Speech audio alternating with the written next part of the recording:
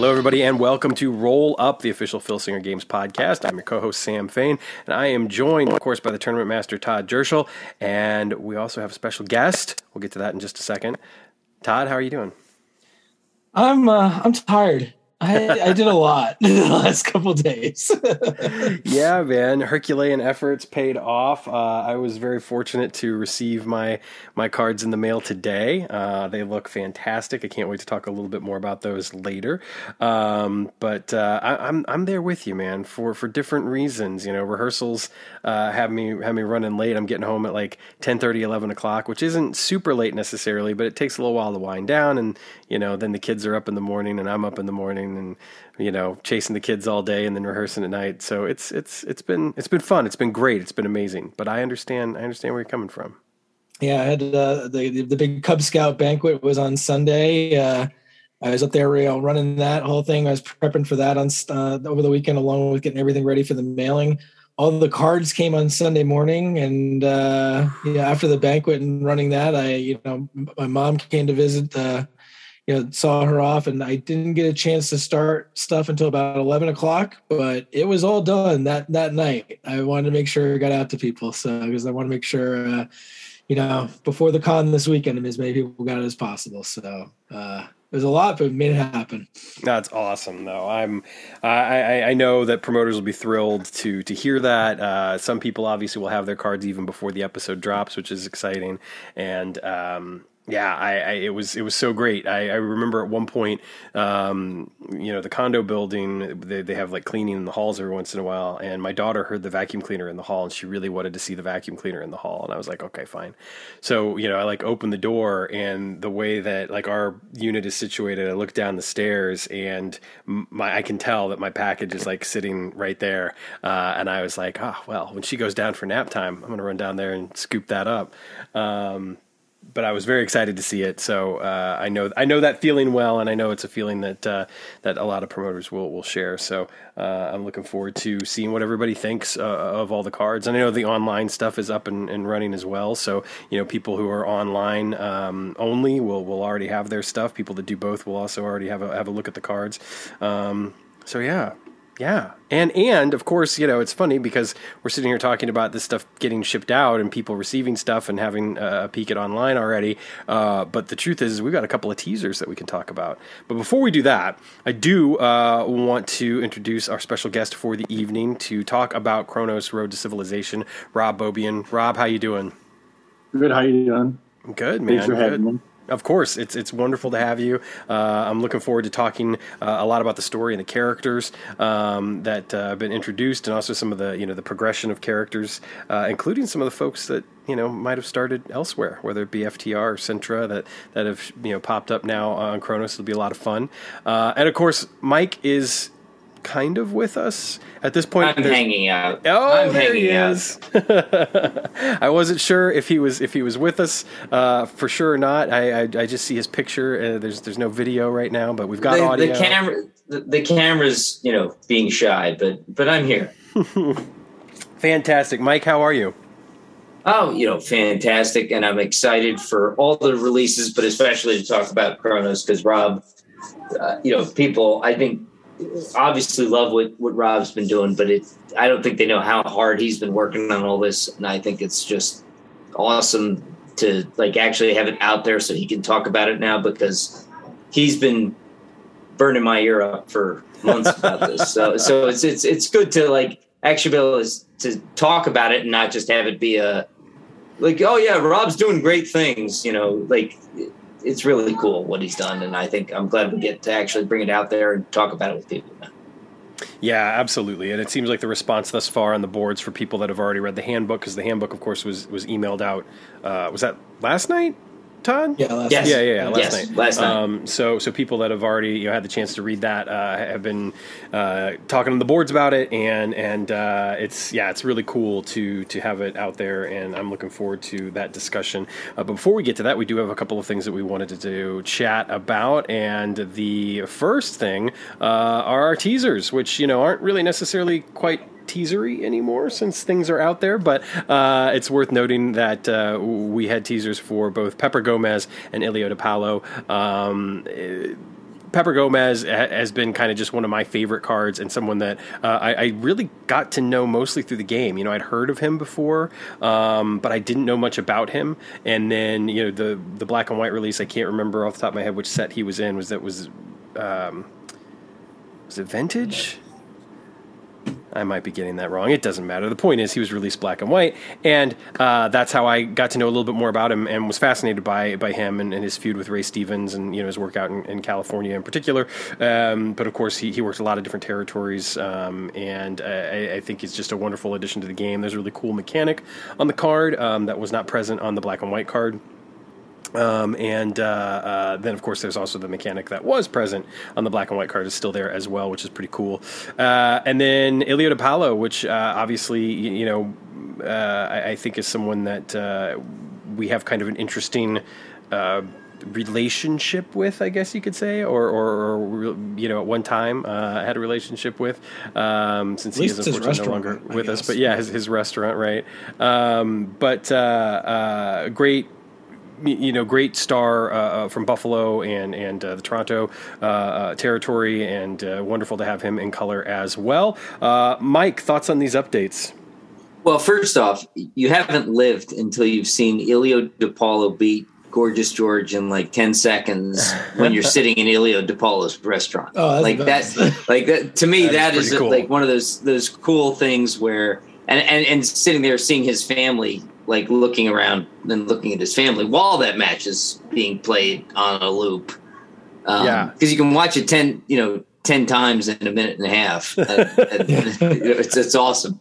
But, you know, I mean, I think that both these guys are, you know, people who, you know, we had in black and white who folks really wanted to see in color. This was a great opportunity to get them there. And I hope, you know, all our, you know, game fans enjoy it because they're just great wrestlers, great characters, and great people having the game.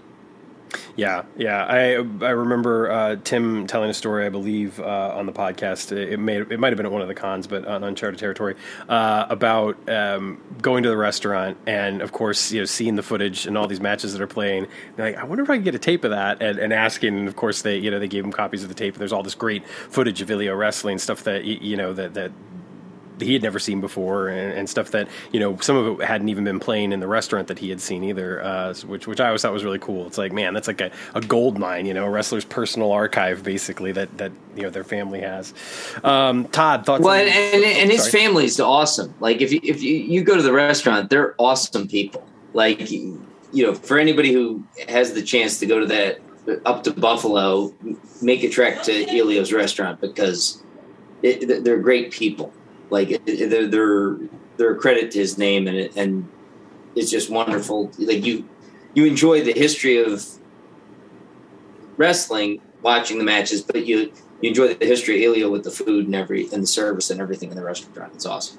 Yeah, well, it's worth noting that, you know, when I Googled him to just write the short teaser, everything that came up from just Googling his name was connected to the restaurant and connected to like his ties to Buffalo. There was no wrestling. I actually had to Google Ilio DiPaolo wrestler in order to find like the wrestling information, which is, I think, is a testament in and of itself to exactly what you're talking about, Mike, about how, you know, how integral to the community that restaurant has become, and how important, you know, it is to his family, and the family is to the community. And certainly in reading some of the stuff that I read about him, in particular from an obituary from a local newspaper, it is just how he considered everyone in the community to be a part of his family, and vice versa. You know, that he was a part of everybody's family as well, which is pretty incredible. And I think that, you know, then you look at his wrestling career and you think about all the cool stuff that he did as a wrestler. It's just sort of like, man, like that's pretty awesome. And his life in general, you know, coming over from Italy and at first having to go to South America, like not even going to the United States first. He actually went to South America before he could get into the United States. And so it was really this incredible journey for him. And then, you know, one day he's challenging Lou Thez for the World Heavyweight Championship, and Dick Hutton, and, you know, taking him to time limit draws, and, you know, it's pretty incredible. And I can recall hearing stories about the restaurant, you know, gosh, probably 20 years ago, I think, maybe for the first time, between the boards and the guest book and stuff like that. So it's pretty cool. It's pretty cool to have that association, that connection. Todd, what are your thoughts on these color updates? I'm definitely glad we have them. I mean, these, again, as you mentioned, two guys I first learned about through the game. But Pepper Gomez, I know, did a lot of stuff out in California, I believe, and Texas, kind of both known in both areas there. So, big name there. So really cool to have that. And obviously, the ties with Ilio and us doing, the One Galacticon up there at his restaurant and everything. And I think, I'm glad they finally get him in there. Hopefully one day, maybe we'll make it back up to Buffalo. It'd be nice to do a round of Destroyer Park golf and then go get some dinner at Ilio's. It would be pretty nice. Although I did see it's the opposite side of the city, but I'm sure we could still make that work. I mean, if we're gonna make the AAW show work here in Chicago for Galacticon, it's true. It's not that much different than that. You're right. Exactly. You're right. Rob, what are your thoughts on these two color updates? Well, I remember the black and white releases very well. I remember that Pepper Gomez is a Legends team favorite. Maybe it was Tim. I forget exactly who it was, but it's got to be cool for them to be able to get the cards out that they really like. They do so many of them. But the art is awesome on both of them.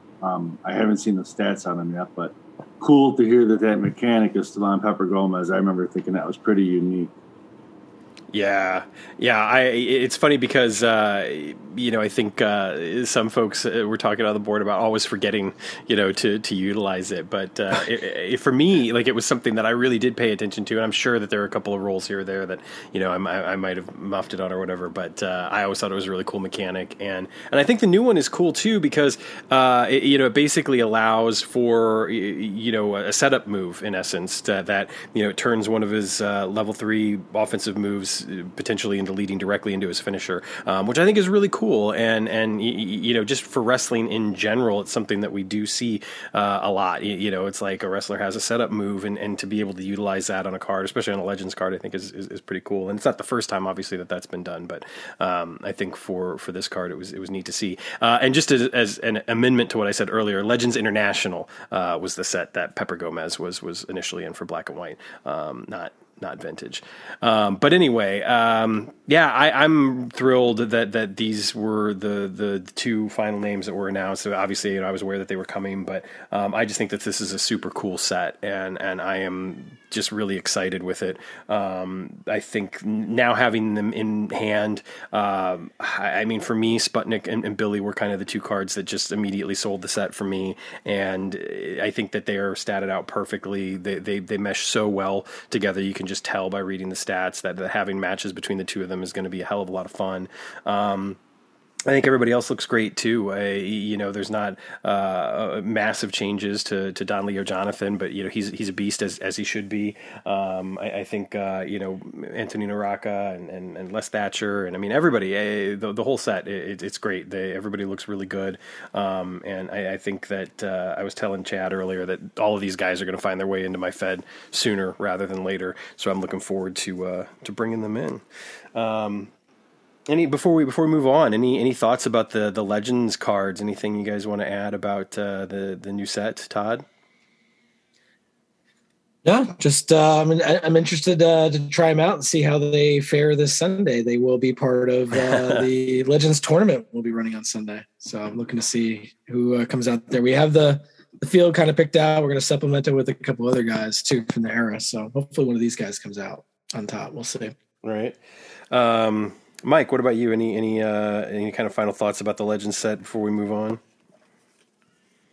I mean, I'm just excited for it to be in people's hands. I'm kind of trying to figure out myself who I want to bring into my Fed earlier. It's so many good guys who can fill a variety of different roles in your Fed right now. So, I mean, if you want a main eventer, if you want mid card, you've got a lot to go with. So I'm just trying to figure out myself how to fit everybody in. So, I'm excited, and hopefully everybody else is too. Yeah. It's funny, I was just kind of glancing at them again, and I just think that everybody turned out so well. And like you said, there's really some great spot fillers, whatever you want to put in on your card. If you're looking to bring somebody in, this set definitely has somebody that'll fill a good spot. I can't wait to use Sputnik and Billy. Rob, what about you? Any thoughts about the set as a whole before we move on? I mean, yeah, I do. I really thought the art was outstanding for this set, and especially for the era that these guys chose. Pretty colorful. I thought Don Leo Jonathan was just amazing. Yeah, one of the best legends, by looks at least, ever. I thought. So I don't know. I think Werner's been killing it. He's always getting better. But yeah, as a whole, just wonderful, wonderful looking set.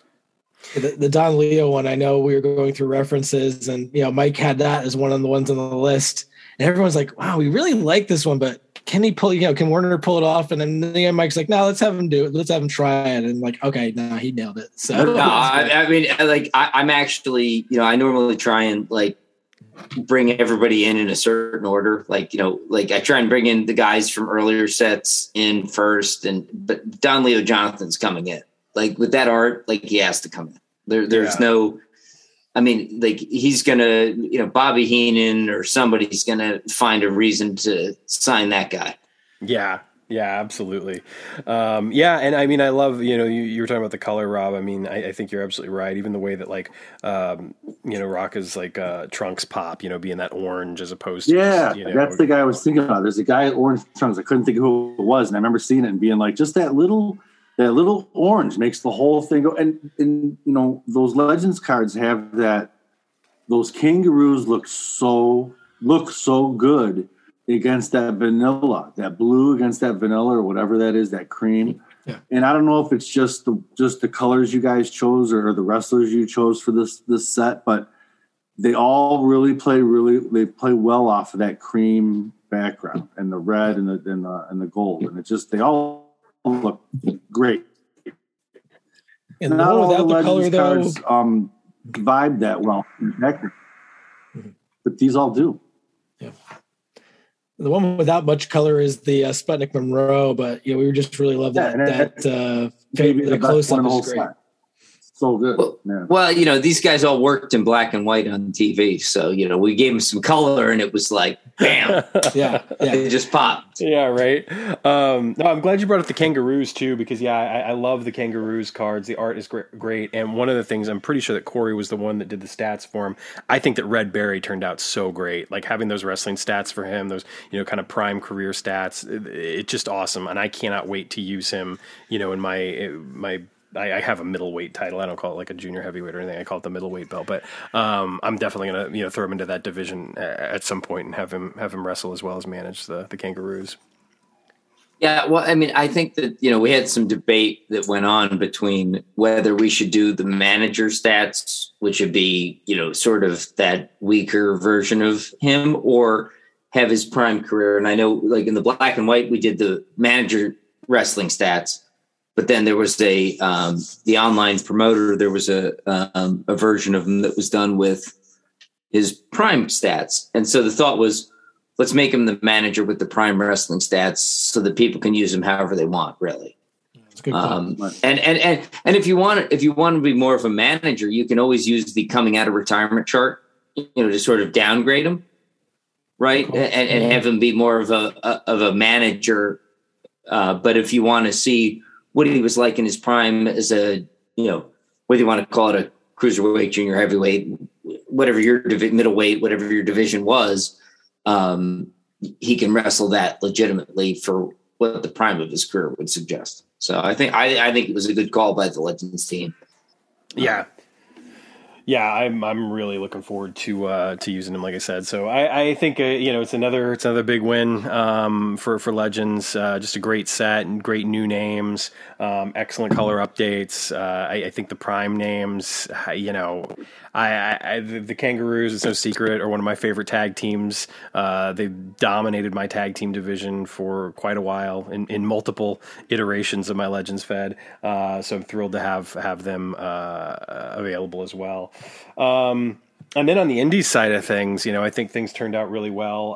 There's not a whole lot to add to kind of some of the stuff we've already talked about, especially, having Zeke on last time. But I think Bobby Beverly and Eric Ryan turned out great, having those deathmatch, stats. It was a great idea. I think the main event looked fantastic stat wise. I just, I really love that they're strong, that in spite of being kind of the newer kids on the block when it comes to this set, that they're just really good and they've got a high ceiling. So it's nice to see them with, some stats that'll really compete well. And then, I think everybody else turned out great. It's obvious that the Von Erichs are kind of the stars of the set and they have the stats to kind of back that up. But just some great tag teams to add to your Indies division. And then the Prime cards turned out great too. Kevin Thorne actually did be a little stronger than I thought he would be. He's a legit threat depending on how you position him on your card. So yeah, great stuff on the Indies side as well. Any thoughts? I mean, Sam, we thought that it was best to portray him how he is on the Indies rather than in the Legends pantheon, right? Of course. So I think that if we were to do a Legends card of him, it would be very different than if we did an Indies card of him. That's sort of how this all works, because you have to. Most of his career has been on the Indies, and I think that's how we position him in this card. But it's a great card. I mean, I think it's fantastic. Yeah, absolutely. And I think, it's great too, because like somebody like Shelly Martinez can fill a couple of different spots, whether or not you want to put her in the ring, if you've got a women's division, or you run a Shimmer Fed or a women's Fed. And then of course, as a manager, she's got, pretty great distractor rating, she's got a 7. So, it's clearly a card that she could distract me any day, and Hernandez is okay. Yeah, right. Let's not sell him that short. He's not too bad. Definitely not. No, Hernandez is great, and I love the mechanic that he's got on his card, both for the out of the ring and his finisher. Gives him a little variety there, makes him, I think, a little tougher on offense. But maybe not all the time. A little changing around of that move too, a little back and forth. But I think we came up with a good. There may need to be a podcast on that story all by itself. But. I look forward to talking about that. And then we're not going to talk about Kronos right now because we're going to save that here for our main event. But there are a couple things that we did want to talk about before that. We wanted to, of course, talk up the Virtual Con, which is this coming weekend. Todd, take it away. Tell us what we need to know. All right. Yeah, no. So tickets are still on sale. $10 for that. And if you want to participate in the tournaments, make sure that you get your ticket faster. We kind of have the cutoff of the tournaments by 8 p.m. on Thursday night, just so I can kind of get everything organized and send out to everybody. Todd's a stickler like that. I am a stickler like that. So yeah, definitely get in there. We're just going to be running the 2 tournaments this time. So at noon Eastern is going to be the Kronos tournament, and at 1 p.m. is going to be the Legends tournament, which again is going to be based on this kind of guys from the 50s and 60s. We have the fields for both of them all set. It's just kind of waiting to see how many more people we have playing. But I think everybody at least get into one of the 2 tournaments that wants to, and we might have a couple people filling in for both. But TK and Troy are going to be running those for us there. And then at 2:00, we're going to be joined by Tom Filsinger, and perhaps that Devious Dark Menace might make an appearance again. That's what I'm hearing. It's very possible. So we'll see. You never know what you're. He's notoriously bad about scheduling. That Dark Menace. Yes, this is true. This is very true. Yeah, we never quite know. And then 3:00 we have Jerry Briscoe is going to be joining us, which is going to be a big treat there. Very much looking forward to talking to Jerry. Yeah, absolutely. That's going to be a thrill. Yeah, I think that's a huge get. By the way, I mean, Jerry Briscoe is one of the great names, and he's seen so much history, right? I mean.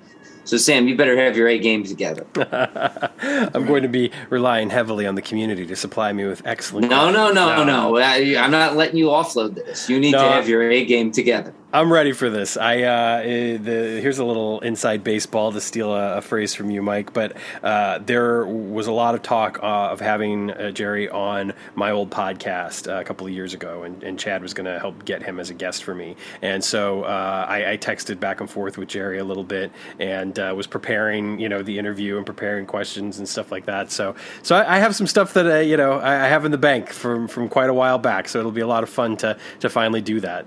All right, now that you've said that, now you've really upped the ante. So you really, this has to be the A-list of A-list podcast questions. You got, Sam. You didn't undersell this. Now you've built it up. So it's on you now. It's on you now. Well, so that's he's scheduled for 30 minutes. We'll see. If he goes over his time a little bit, we're not gonna make him go home right away. But we're not gonna cut to commercial on him. No, we're not. What you're saying, Todd? Exactly, we're not gonna play him off. No, we're not. But then we're gonna follow that up with a mini auction. We have a couple of things that'll be up there. Not a huge thing, but at least a little something there. To kind of feedback, to the Trigos Thez Hall of Fame.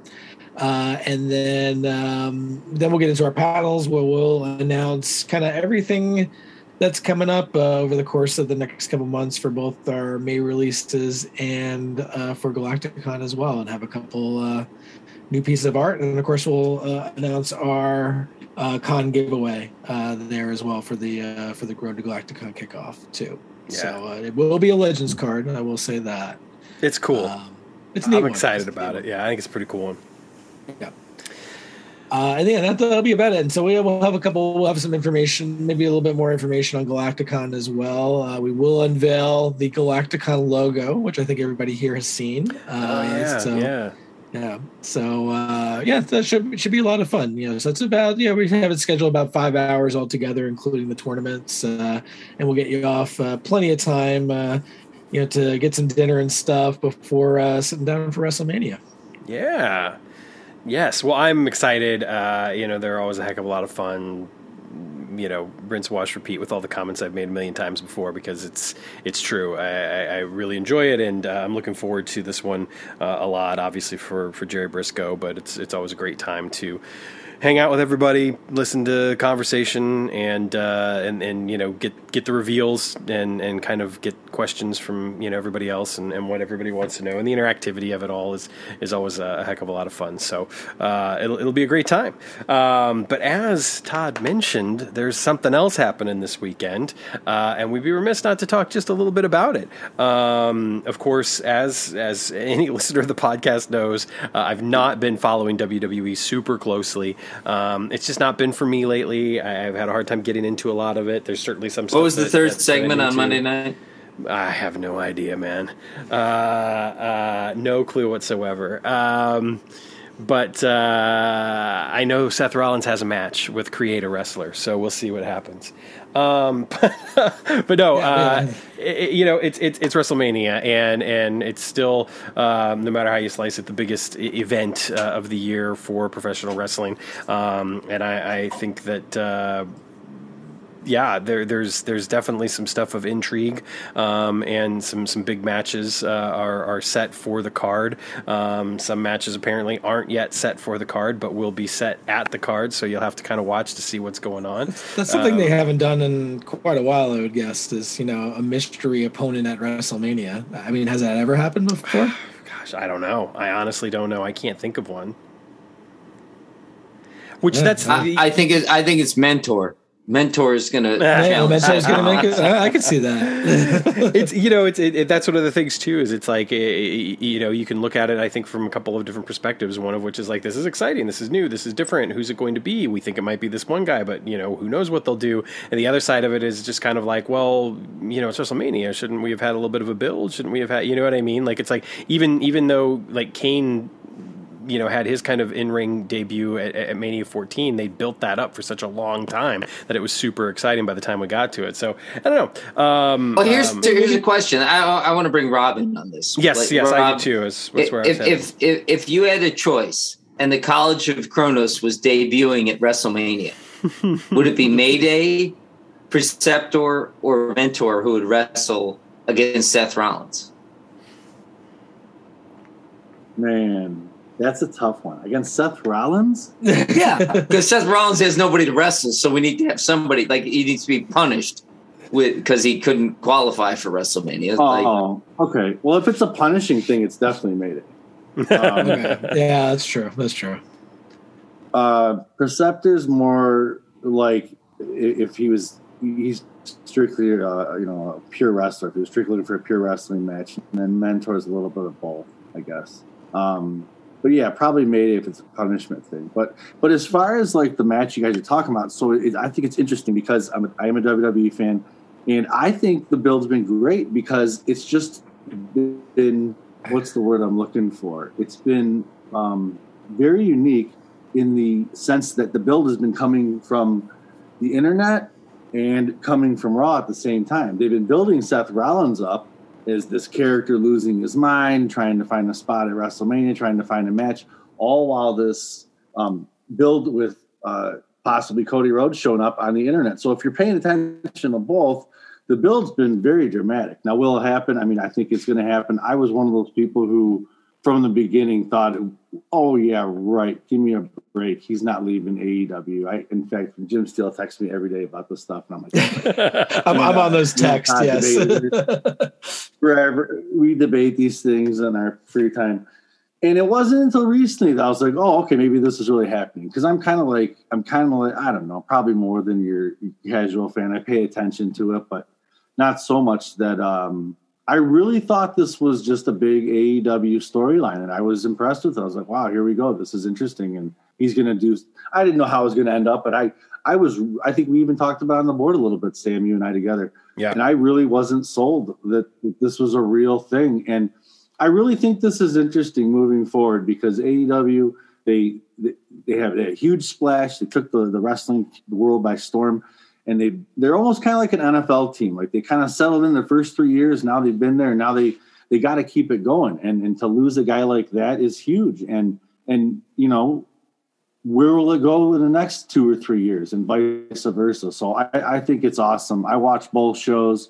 You know, obviously being a WWE fan my whole life, I'm more of a WWE fan. But I can absolutely see everything that appeals to the fans from AEW. They do so many things right, and they do so many things right for the fan that's been missing. You know, we got spoiled for years there with Chikara and ROH and PWG, and ever since the birth of NXT, those things have kind of gone away. And you really, really have to be really hardcore wrestling fan to still kind of know what's going on with the indie scene. And I think back then, before NXT, you didn't have to try as hard to kind of find great indie wrestlers. Does that make sense, what I'm saying there? Yeah. You know, ROH, Chikara, there were all those, they all had great, and then they all kind of got filtered through NXT. And I'm not saying that's a good or bad thing. I'm just saying that's what happened. So AEW filled this massive void, I thought, because, and I'm not saying they're an indie fan. I'm just saying they've taken on that heart and that soul. Does that make sense? Oh, absolutely. And they gave another outlet to mainstream exposure that only WWE could provide up until but with that heart of the indies there too. Right. Yeah. Well, right. I mean, you watch Bryan Danielson, and that's the realest dude on TV right now in wrestling. Yeah. He just goes out there and that's kind of what I like about. It's kind of like what I like about Tony Khan is he lets his guys do their thing. And sometimes that really, really works and sometimes it doesn't. But the fact that he lets them do it, whereas Vince McMahon is obviously micromanages everything. And again, I'm not saying it's good or bad, just that's the difference. And you see it. You can see it. There's a clear difference between the two shows. And I think that's one of the best things about AEW is these guys are real. And Eddie Kingston comes out there and he's real and Bryan Danielson's real. And that's that heart and soul of I saw Bryan Danielson. The first time I ever really got into him was after he got fired, and he was at that Chikara show, and he got in that ring and he gave a speech, and I was like, "This dude's awesome." And he looks like the same guy now in AEW, and he's out there doing everything, and he's doing everything he wants to do, and he's wrestling these guys from New Japan. I think it's awesome. I think that Bryan Danielson is kind of the greatest wrestler ever because. I mean, I used to make fun of the guy. Oh, you know, the greatest wrestler ever. I never even heard of him. He's an ROH, years ago. And that guy made it to the main event of WrestleMania. And whether you like WWE or not, that's still the pinnacle of the sport. Right. And then he, like, after he did that, the dude called his own shots. He's like, all right, I'm going over here and I'm going to cut my head open and have these crazy matches with Japan wrestlers. And the dude, like, just does everything he wants to do. And he does it with respect for the sport. And he's just, I think he's the most successful wrestler of my lifetime sometimes. Well, here's my question: is because you brought up a great point with Cody going to WWE. It's like the first defection from AEW to go to WWE. But for, because WrestleMania, it's always the end of the year, right? WrestleMania is the end of the wrestling year, like for everyone. So do you think I think in the last year we've had from WWE to AEW, we've had Bryan Danielson. We've had Keith Lee. Keith Lee. Yeah, Keith Lee. We've had Adam Cole. Adam Cole. Like those three guys. Like versus Cody going to WWE. Who won? Right, the last year. I mean, AEW. Considering where they started the year. Hold on. I'm not saying who's bigger because WWE is still bigger. Right. We all know WWE. I think we all will agree on this podcast that WWE is still the biggest wrestling company on the planet. Yeah. But who won the last year is the question. But I don't think there's been as much opportunity for people to go back to WWE, from AEW yet. Right. That'll happen a couple years. But WWE could still have grabbed people from the outside, right? Like they have the financial wherewithal to grab whoever they want, right? I mean, if they want an indie guy, WWE still gets the indie guy. I think, don't you? Yeah, I mean, I don't know.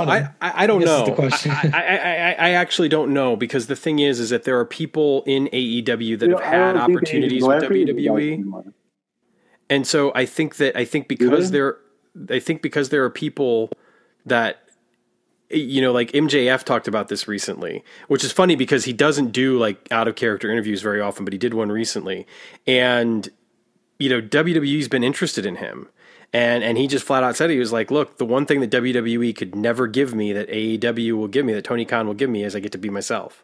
And that to me is more important when I'm making, my mark as a wrestler than, going there for any reason. And by the way, he's one of the best success stories of AEW. Oh yeah. Period. Yeah. Yeah. So I think that there are some people that would choose AEW over WWE, at this point. And whether or not people agree with their reasoning or not, I do think that it is kind of the case now that there are some people that would rather go there. And let's face it, there are some people that went there that didn't want to go to WWE that are making a ton of money. Obviously CM Punk is not getting paid scale. You know what I mean? Tony Khan is paying some of these guys a ton of money. True, but I'm talking about indie guys aren't going to get CM Punk money. I mean, sure. That's just not happening. And so what I'm saying is WWE can still offer the potential to someday be in WrestleMania, right? AEW doesn't have WrestleMania. You know what I think that AEW might do, and this is something that I don't think we're going to know the effect of for a while, is that AEW might provide an opportunity for those guys, though, to not have to go to NXT. Because right now NXT is a shit show, and if I'm an indie wrestler and you tell me I have to go to NXT up until first, 6 months ago, that wasn't an argument. Well, right. I mean, but it is now. Yeah, and that's what I'm saying. It's like if you tell me that I have to go to NXT, you're going to repackage me, you're going to give me a new name, you're going to give me the Dayglow colors and all that sort of stuff. Or I could go to AEW, I could be myself, I could make my mark, I could, and I could potentially go back, one day. Why wouldn't I? Because one of the things, here's one of the things I'm questioning, and because he set the tone in so many ways, I'm wondering if Chris Jericho, when his contract is up, if he doesn't go back to WWE. Not because he doesn't want to be in AEW, but because this is a guy that likely he's fighting against the clock at this point. And does he finish his career in AEW and say, I helped build this thing and make it, the number 2 promotion or potentially even bigger? We'll see what happens. You never know. Or does he take all this success that he's had in AEW, wrap up his time there and say, I'm going to go back and I'm going to prove to them that I'm the greatest superstar of all time as well. I'm not just the greatest wrestler, but I'm the greatest superstar, you know, and he's got the whole sports entertainer thing going on. First off, I think Jericho is the reason AEW is on the map right now. Like, sure. If they don't, I mean, I love, what Kenny Omega's done. I love what the Young Bucks have done, and I respect what Cody's done. Right? I mean, it's all. I'm not a huge Cody fan, as anybody who's talked to me knows, but I respect what he did to put AEW on the map. But Chris Jericho's the guy who gave them legitimacy. Yes. Right? I mean, like he is. I mean, WWE main eventer becomes. He's the guy who gave legitimacy to the title. He's the guy, right? I think Jericho could go either way because he still has a good relationship with Vince. The fact that he let him on the Stone Cold show, right? I mean, tells you Vince still trusts him. So Jericho could do whatever the heck he wants at this point, I think. But to me, having made AEW a legitimate major league of wrestling, regardless of where whether they're two or they have someday the potential to be one, whatever. People argue about they have the potential or not, but the fact that Jericho's put them on a footing where it's not like, Impact Wrestling, nobody thinks is any kind of challenge to WWE. I don't. No one but the hardest of hardcore Impact fans could argue that it has a chance to threaten WWE. Right. AEW does have a chance. Now we can argue: is it 1%? Is it 5%? Is it 25%? But they have a chance to beat them. And the fact that the whole NXT AEW war, quote unquote, that happened, that disappeared very fast, shows you that AEW is not a B side, right? Well, they're an A side. I mean, let's face it. WWE's legal team used AEW to help them, make a case against the MLW, saying that they have a monopoly on wrestling. So, I mean, hey, if they're going to use that, if their legal team's going to say, well, look, we have competition, then I'm saying, that they've admitted it. They just did it in a very different manner than I think they would have done 30 years ago. We're not a monopoly. See, these guys are over here doing okay. Yeah. But my point is Jericho can do whatever he wants. Yeah. At this point. But either way, whatever Jericho decides to do, AEW is legitimate now. Right. Right. And the fact that they've drawn so much time now, maybe over as I'll say the key players of AEW who are on longer term contracts, right? Initially, AEW had a lot of guys on short term stuff, but not a lot of guys on long term. Right. But now that the guys who are on long term are coming up, well, we see what happens. Yeah. But so getting back to Mania, though, away from the AEW into the Mania, which is this week. I get to answer Mike's question? Yes, of course. Can I answer Mike's question about who's winning? Oh, yeah. 20 minutes later. Sure. So here's my question back to Mike. What departure? What three guys did you use? Daniel Bryan, Adam Cole, and who else? Keith Lee. Okay. So Daniel Bryan or Cody? Which got the bigger reaction? Which was the bigger surprise? Cody. So AEW. I don't know. I mean, was it? I mean, when you say surprise, what do you mean by surprise? Because the internet was talking ahead of time about Bryan Danielson and Cody Rhodes both ways, right? I mean, it was talked about for weeks. Okay. Well, I would say that Cody leaving AEW was a huge surprise. People didn't even believe it, right? So I'm not still saying don't. that won. Right, some people still don't exactly. Right. Until we see them. Right, exactly, yeah. I do absolutely think AEW got a huge, well, they did. It's not even a debate. Huge ratings boost with Bryan Danielson. And I think he's been, like I said, I think he's been amazing. I think he's been the best guy they've gotten from WWE by far. How do you feel about Cole? I'm curious to hear what you think, because you're a WWE guy. So what do you think about Adam Cole? No, I don't think about him. Okay. He's a mid card. He's cool. There's nothing wrong with him, but I don't think he's like Bryan Danielson, CM Punk type of guy. Oh, no, I don't think he's Bryan Danielson or CM Punk. I'm just asking. I didn't know how you felt about Cole as a wrestler. There's nothing wrong with him. I mean, he's just, I don't know. I'm kind of waiting for him to do something in AEW. I know he had the thing with Paige. I don't know. I liked him in WWE, okay, but even in WWE, I liked him in ROH best of all, to believe it or not. Back in the day when we were doing his ROH card, and I think who he was feuding with back then, he was champion. That was the most I liked him. But I can actually say that for a lot of guys. I can say that about El Generico. I can say that about Kevin Steen. You know, some guys, when they were in ROH, that was the most I liked them of their careers. Well, like yeah, I think that's one of those things too about like they got to be themselves, you know.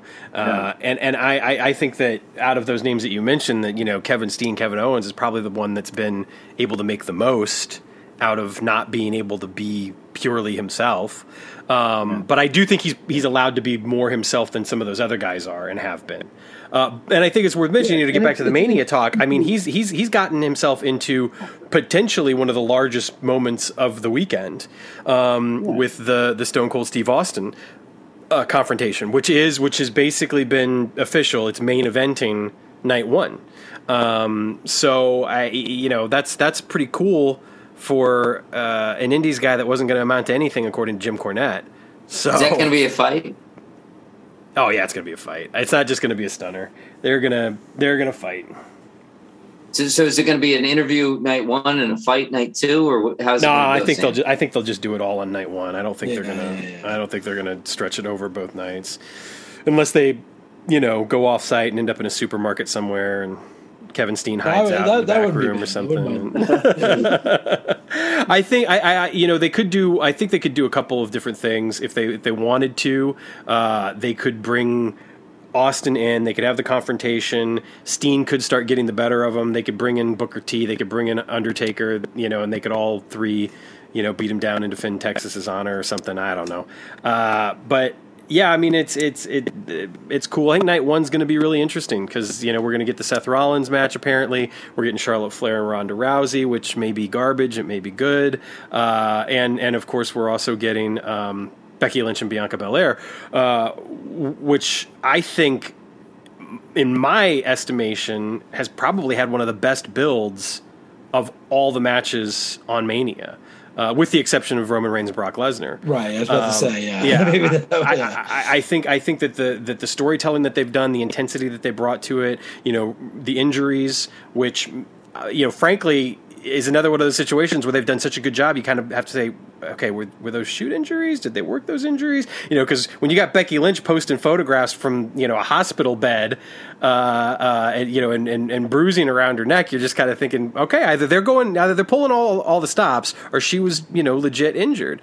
I think that they've done a really good job with this build, and I think it's likely that it's Bianca's match to win. But I also would argue that you get more in the long run out of having Becky go over and building to Mania next year with Becky and Ronda in a singles match. But we'll see. So as far as Brock and Roman, what is everybody's opinion there?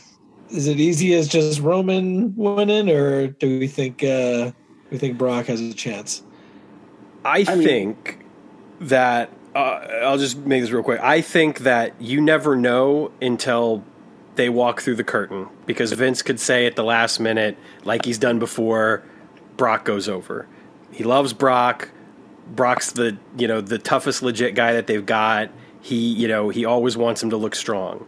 At the same time, Roman's the guy. He's the creation. He's never beaten Brock at Mania before, and they want to do Roman and The Rock next year in LA at Mania 39, and you don't get there by having Roman Reigns lose to Brock Lesnar this weekend. So I think Roman goes over, and I think they bank on Rock being able to do Mania next year. But it could literally be a situation where we hear, down the road that Vince made a game time decision and said, "Hey guys, I'm switching the finish." So we'll see. But I'm saying Roman. What do you think, Rob? Yeah, I kind of think Roman too. Watching the build up. It's interesting because I feel like if you watch the build up, Brock has taken the brunt of the beating, not all of it, but they've kind of built him up to need the big win. But I just think with how can you imagine Brock ending the Undertaker streak and Roman Reigns 500 day, whatever it is. So I don't know. I mean, Brock Lesnar is obviously awesome and one of the greatest characters of all time, but I think at some point someone's got to get over beating him. And I think Roman is that guy that's kind of puts him right over the peak or the mountain, so to speak, because he's been awesome. If you guys seen his promos, he's really coming into his own with this character. And this is a guy, this is kind of what I like about this match is both of these guys are kind of like in a different incarnation than they've been in before. We're in Cowboy Brock now. He's done his MMA thing before and he hit his Paul Heyman thing before. He's speaking for himself now, and now we're getting the Tribal Chief. So I like that they're changing a lot. They're evolving their characters, and I like trilogies. And I think this is a big one. I think Roman takes it, but I'd be happy either way. They're two of my favorite wrestlers, so can't lose. Yeah, and it's going to be a train wreck. It's going to be one of those matches, an absolute train wreck. Like I watch these matches, and it's. Someone, Bret Hart was just saying Brock Lesnar. He said he's a safe worker. He makes it look like he's killing you, but he actually took an opportunity to rip on Goldberg. He said he's nothing like Goldberg. So I watch these matches and it looks like they're hurt. It looks like, wow, how can they do that? And these big guys are crazy. So I'm really looking forward to that match. What are the chances you think that they both bleed in the match? I would say no. I don't think WWE does blood. I don't think so. I wouldn't. Trying to think what match would have blood in it is because you just brought that up. I mean, I think Brock. I think Brock. No, I think Brock is gonna. I mean, in my mind, there's no way that Brock does a Mania main event like this and doesn't bleed. If whether it's hard way or not, I mean, I have a feeling that he'll. Well, I mean, to me, look. Here's the interesting question. Is Brock Lesnar the Undertaker? Right? Is he the new Undertaker? Because Vince gave him that. He effectively took the Undertaker's title as the WrestleMania guy. And is he going to give it up to Roman Reigns? I don't know. Because I think he's too old to be the new Undertaker, don't you? 44. And no, but every year. No, but I look at it as like the linear title, right? Like he trusted Brock with that win over the Undertaker. So who gets that next big win back? Is it going to be Reigns? And I think it could be. I think Roman Reigns legitimately could be the guy who takes that. But does he choose that? That's the question. Because I think, Lesnar, my brother and I have had this debate for years when he thought that Lesnar was the worst guy to give that win to. There should have been somebody younger. And my point was Vince has made plenty of money off of Brock that justifies him beating the Undertaker. Oh, he brought him up to the next level. He made it. Okay, Uber. You can have a conversation with Kevin offline. Okay? Oh, sure. I'll let you have that because I agree with you. But the question is, does Vince think he's got another 3 years of Lesnar doing this? In which case, maybe he has him win against Reigns. Yeah, the thing is I think there is enough doubt, even with the potential for Roman at Mania next year in Los Angeles. I think there's enough doubt that, Brock goes over now and, you save that build with Roman and The Rock for later. Right. And the other thing is that, everybody always said the Undertaker was going to put somebody over, right? He was going to put Edge over at WrestleMania. Right. Undertaker was going to put so many guys over for so many years that CM Punk, right? CM Punk was going to beat Undertaker at WrestleMania. All these guys were going to win at WrestleMania and they didn't at the end of the day. That's to me, that's the biggest reason for doubting this match is because every time someone said the new guy was going to go over, Vince went the other way. Mm-hmm. Yeah. I mean, the last thing I'll say is I do think that it is the perfect opportunity to fully cement Roman Reigns in the position that they've clearly seen him in for the past 5-6 years, and I think with a win at Mania, Roman becomes just undisputed the guy, and now you've got someone that who's going to stop Roman, and whoever stops Roman, whenever they do, however they do, I mean, that's going to be a big deal. And I think in some ways that question is a much bigger deal than who's going to stop Brock. As crazy as that sounds, I think that if Roman gets the win at Mania, it actually does more for Roman than it would if Brock wins.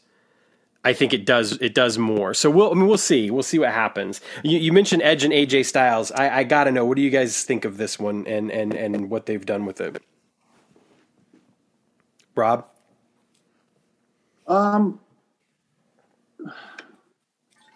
Edge used to be one of my favorite guys in his prime. I've had a hard time getting into his return, but I love AJ Styles. So I'm looking forward to it. Not high on my list of matches I'm looking forward to.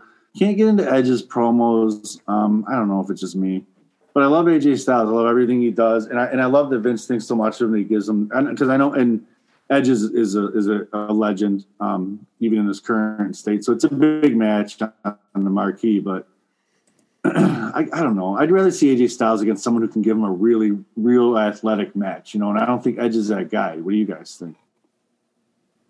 No, Todd. I kind of agree with that. I think that AJ Styles is kind of almost seen like the new Shawn Michaels. That they know who's going to put on a good match with whoever he's on with, and just kind of showcase whether it's a legend or somebody that like he did the one with Shane that was actually pretty good a couple years ago. Like he's just going to get a good match at anybody and make some type of story out of it. I think that's his position right now, which is fine. I mean, this is probably, I agree, it's kind of low on my list of ones I'm interested in as well. But. Mike, what do you think? Well, I mean, I haven't seen a lot of the build-up. I'll admit to not watching a lot of WWE programming. But, Edge has put on some decent matches since he's come back. I just think that people have felt he's not going to be a serious contender in the long run, so people have kind of checked out on him. But I think he can still put on a decent match. I think he and Styles will put on a good match. I'm just not sure. And Styles can carry a guy to a great match, right? I mean, I think we all feel that way about Styles, to your point about the new Shawn Michaels.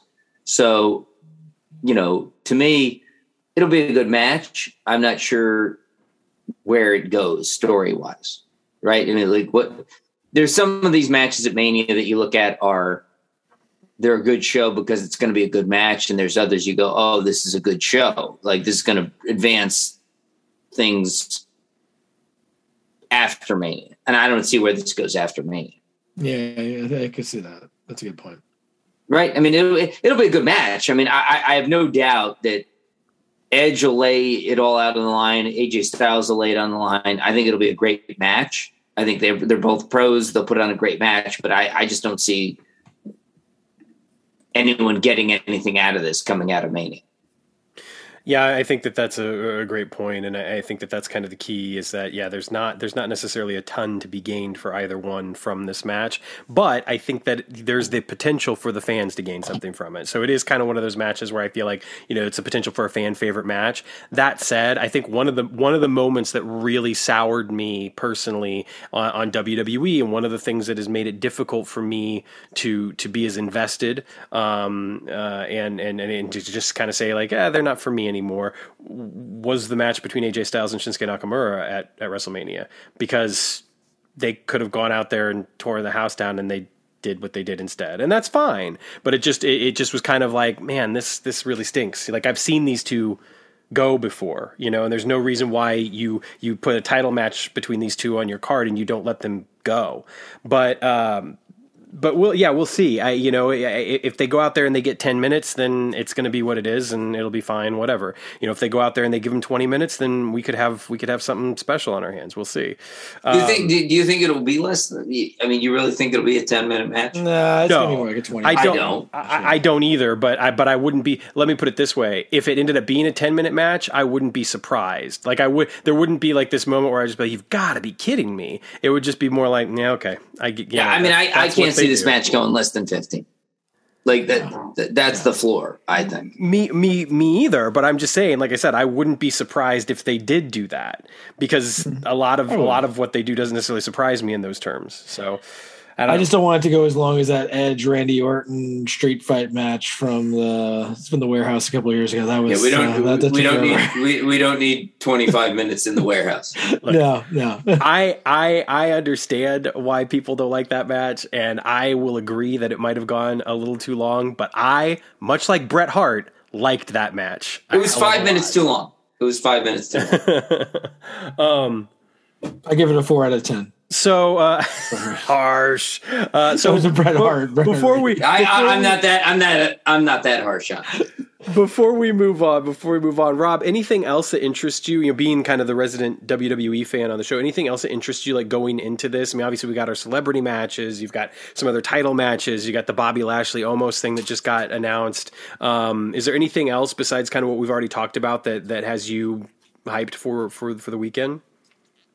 Sometimes I think I'm the only WWE fan in the whole community.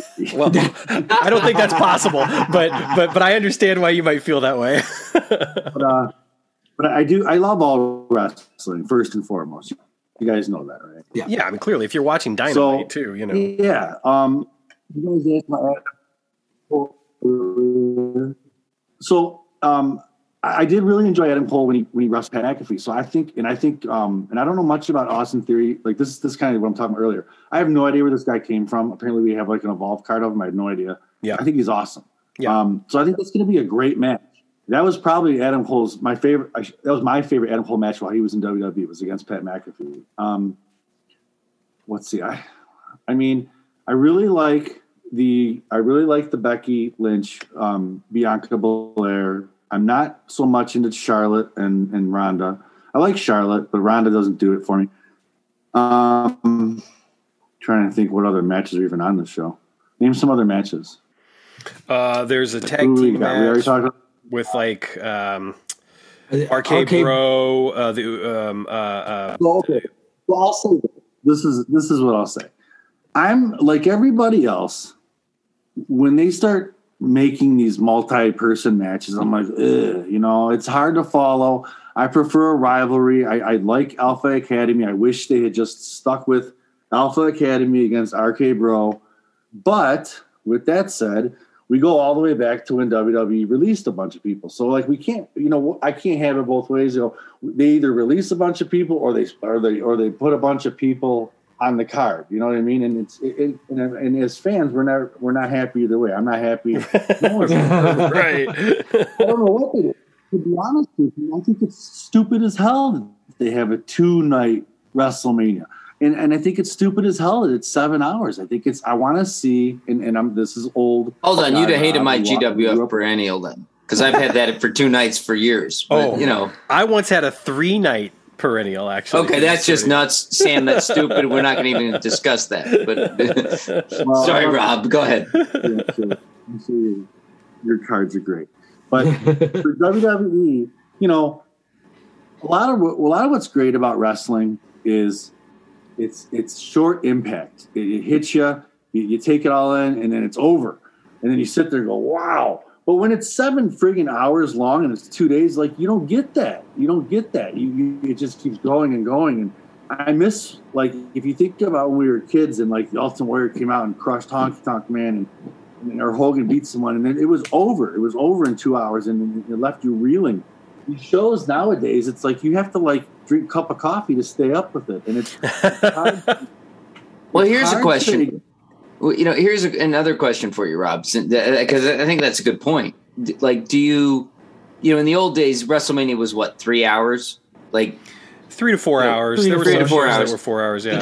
But then it started to become like a 5-hour spectacle, right? I mean, like you with started a 2-hour at 7, pre-show. Right? So is it better to have it 2 nights where it's 4 hours each night?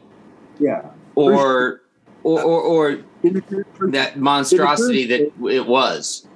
No, for sure. Nobody wants to sit there for 9 hours or whatever it was. But my point is, and I don't know if this is because of Triple H, but wrestling as a whole regardless of what Fed we're talking about, we've never seen anything like this where the majority of active wrestlers alive right now are in one of two Feds for the most part. And it's incredible. So I think it's WWE's in a weird situation. Like they either, because I look at it like they're giving everybody a year-end bonus. This is your year-end bonus. You get to be on WrestleMania. And I think that's cool. But it does hurt the product. And I'm a WWE fan telling you that I'd rather see a tag team. It's hard to believe that 4 tag teams could have equal anger and equal all those things required to have a fight, to have a match. And not every wrestling match has to be a fight. It could be competition. But sometimes I just want, like Brock and Roman, I just want to see 2 guys fighting. You know what I mean? I don't want to see 6 guys fighting and 4 guys fighting and 8 women in a tag team. Like sometimes it's just almost too much to follow. Am I just being guy get off my lawn guy? Or No, I mean I think that some of the stuff that you're talking about, I think it does have a place. But I agree with what you're saying, especially when you consider that like the Street Profits, like it does feel like it's just kind of inserted last minute. You know, that you've got this feud going between RK Bro and Alpha Academy, and then all of the sudden, you know, here come the Street Profits and saying like, hey, we deserve to be in this match too. Oh, okay, we'll put you in the match. And that's fine. I'm sure it could be a good match. I mean, that's 6 very talented individuals. There's no doubt about that. Mm-hmm. But yeah, I think that when you look at the story and you look at the beef between the guys, it made more sense for it to just be those 2 teams. And then you look over on like SmackDown and you've got the Usos versus Nakamura and Boogs, and it's just kind of like, well, that's barely been a story for 2 weeks, you know, but they get to have. That was horrible. You know how they built that up? And this is what I hate about WWE. They do this all the time. They beat their champions. One guy they set that up with a squash. Boogs beat one of them in like 30 seconds, which is, I think, is horrible because you have this dominant tag team champion and he gets in a singles match and you treat him like a jobber. And that builds up the match. And I understand, like, it's got to be tough. You got all these wrestlers. You got all these commercials. You only got so much time. And that's why Raw and SmackDown kind of suck because the matches are so short. And you can't do both. It's hard to build. Like, that's what's cool about the pay-per-views is, like, boom, you just get into it and everybody's wrestling. And they give you a quick, this is how we got there. But the TV shows, they have to spend all this time talking and building it up. And it's exhausting. And it really is, and it sucks to see, especially when it's 3 hours. Yeah, and the commercials. I mean, it's just after a while, like you flip a channel on a commercial, I forget it's even. Oh, it's 10:30. Like I forget it. It sucks because I want to watch it. You know what I mean? I want to watch it, but momentum is a big thing with wrestling, and you watch these shows and like they just stop your momentum constantly. That's what I mean. That's one of the things I think AEW has done so well is that they, you know, by having the matches air during the commercials, by not having a whole lot of, you know, filler stuff. Some Dynamites certainly have a little bit more talk than others, but you know, I think that the shows just move a little bit better. I think that, you know, they suffer some issues with their pay-per-views. Even, you know, it's a weird thing, but you know, it's like, okay, I just saw like 4 amazing blow-away great matches over the course of the past 3 hours, but I saw one of them at 8. I saw one of them at 8:30. I saw another one at 9:30, and then I saw one at 10. And it's just kind of like that's just it's a weird pacing thing. And so I think that there's good and bad on both sides, but.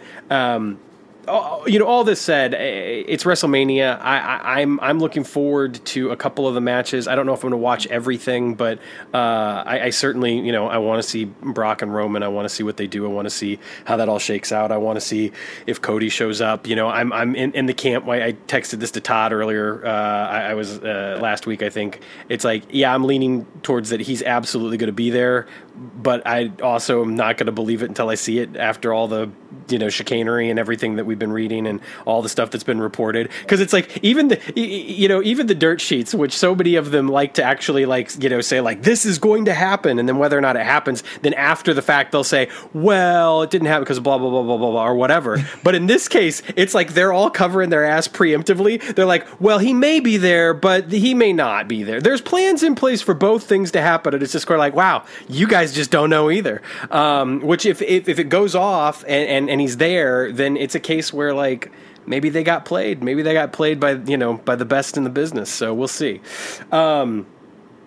But I know, I mean, obviously I wanted us to be able to devote some time to this because it's the biggest event of the year. And again, knowing that you follow it a little bit more closely than we do, Rob, I certainly wanted to get your input on it. But I don't know, Mike, anything left to add about Mania? Well, I mean, I think we hit most of the notes. I mean, I think as much as I don't follow WWE these days, like I used to religiously, and I just haven't the last couple of years because they've lost me. But I will say they bring me back for this. Like I'm curious to see what's going to happen, and they have a chance to win me back, right? I don't like the way they pace Raw and SmackDown. To your point, Sam, with the commercials and everything right now, it just doesn't work for me and all the segments. But they always have, every year they get a chance to win me back because that's what Mania is. So, we'll see what happens. Yeah, I that's a good point, and I've said it before, and I still kind of feel this way that in past years, yes, they have always kind of drawn me back around this time of year. This has been the exception to that. But they still can get your back, Sam. Right? Well, yes, that's right. That's right. You're going to tune in. And that's the beauty of WWE, that they have an advantage over anyone else, is that this is the pay-per-view that they can win someone back with. Well, and the advantage, one of the big advantages they have right now too is I don't have to pay a dime for it. All I have to do is give them my time. I get Peacock through my Xfinity subscription for free, so it's like this is a situation where I can just throw it on. But they can win you back. I mean, and as much as we can talk about how the network, to Peacock has hosed fans who want to look up wrestlers, and like it's not as user friendly and everything else. We could talk about that, but you're still going to tune in this weekend, and that's what they want, right? And they have the chance, they have the market opportunity.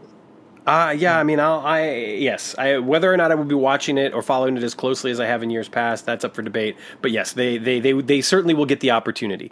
And that's part of that is also I'm a lifelong wrestling fan, and for the longest time they were all I followed. So we'll see. Todd, final thoughts about Mania? I don't know. I'll be watching. I'm interested in some of the celebrity ones too. Like I think the ones they have there. We didn't talk about that yet. I think the Sami Zayn is kind of fun. I'm sure he'll pull something interesting out with Johnny Knoxville. So just for Sami Zayn, you got to admit though, even if you think that's a silly match, which I kind of do too, that is pretty incredible for him. That's a A-list Hollywood star. Yeah. He's in the ring there with. For a guy like that, I hung out with Sami Zayn at some crappy bar when he was El Generico with Gabe Sapolsky for some Evolve show in Detroit. Now he's in WrestleMania with Johnny Knoxville. I think that's awesome. Yeah, it's got to be great for him. He's got to think that's the coolest thing in the world. He's got to be happy with that, right? I can only imagine. Based off of some of the stuff that he said, just recently too about like re-upping his deal with WWE as opposed to going elsewhere or whatever.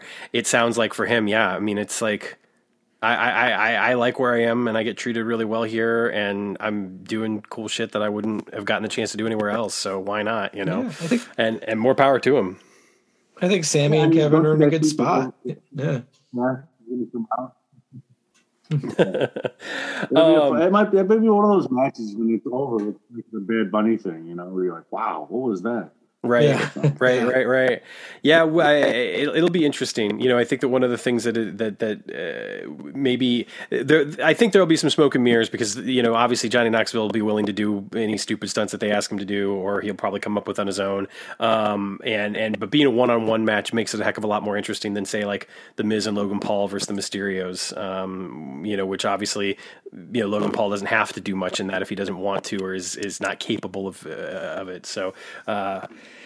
The celebrity stuff is fine. It's always been, there's always been celebrity involvement. It hasn't always been to, this degree, but well, yeah, whatever. There was a number of years where there wasn't much celebrity involvement. I think it's right that they brought it back. There's a kind of era for, like the early 20s and stuff. There really wasn't any celebrities there. There's but I mean, yes and no. There might not have been like in matches involvement, but there's always been celebrities at Mania. They've always given time to to celebrities on the show, on the card, whether or not it's just, a special guest ring announcer or whatever the case may be. It's not always been in ring, but yeah, I mean, there's definitely always been some celebrity component, but you're right. I mean, as far as like in ring in the matches, yeah, it hasn't always been the case. Yeah, so Mania, 2 days, this Saturday and Sunday, April 2nd, April 3rd. Let us know what your thoughts are. Let Rob know that he's not alone, that he's not the only WWE fan in the community. And speaking of 2-night events, I wanted to take just a brief moment to talk about an event that happened this past weekend, which was honestly, I think that if anyone gets the opportunity to watch it, it's worth a watch. I'll name check just a few matches specifically to seek out that are absolutely worth your time. But if you have any interest whatsoever in women's wrestling or Joshi wrestling, Japanese women's wrestling, the Stardom event from this past weekend, Stardom World Climax, they held a 2-night event in Tokyo at the Ryogoku Kokugan.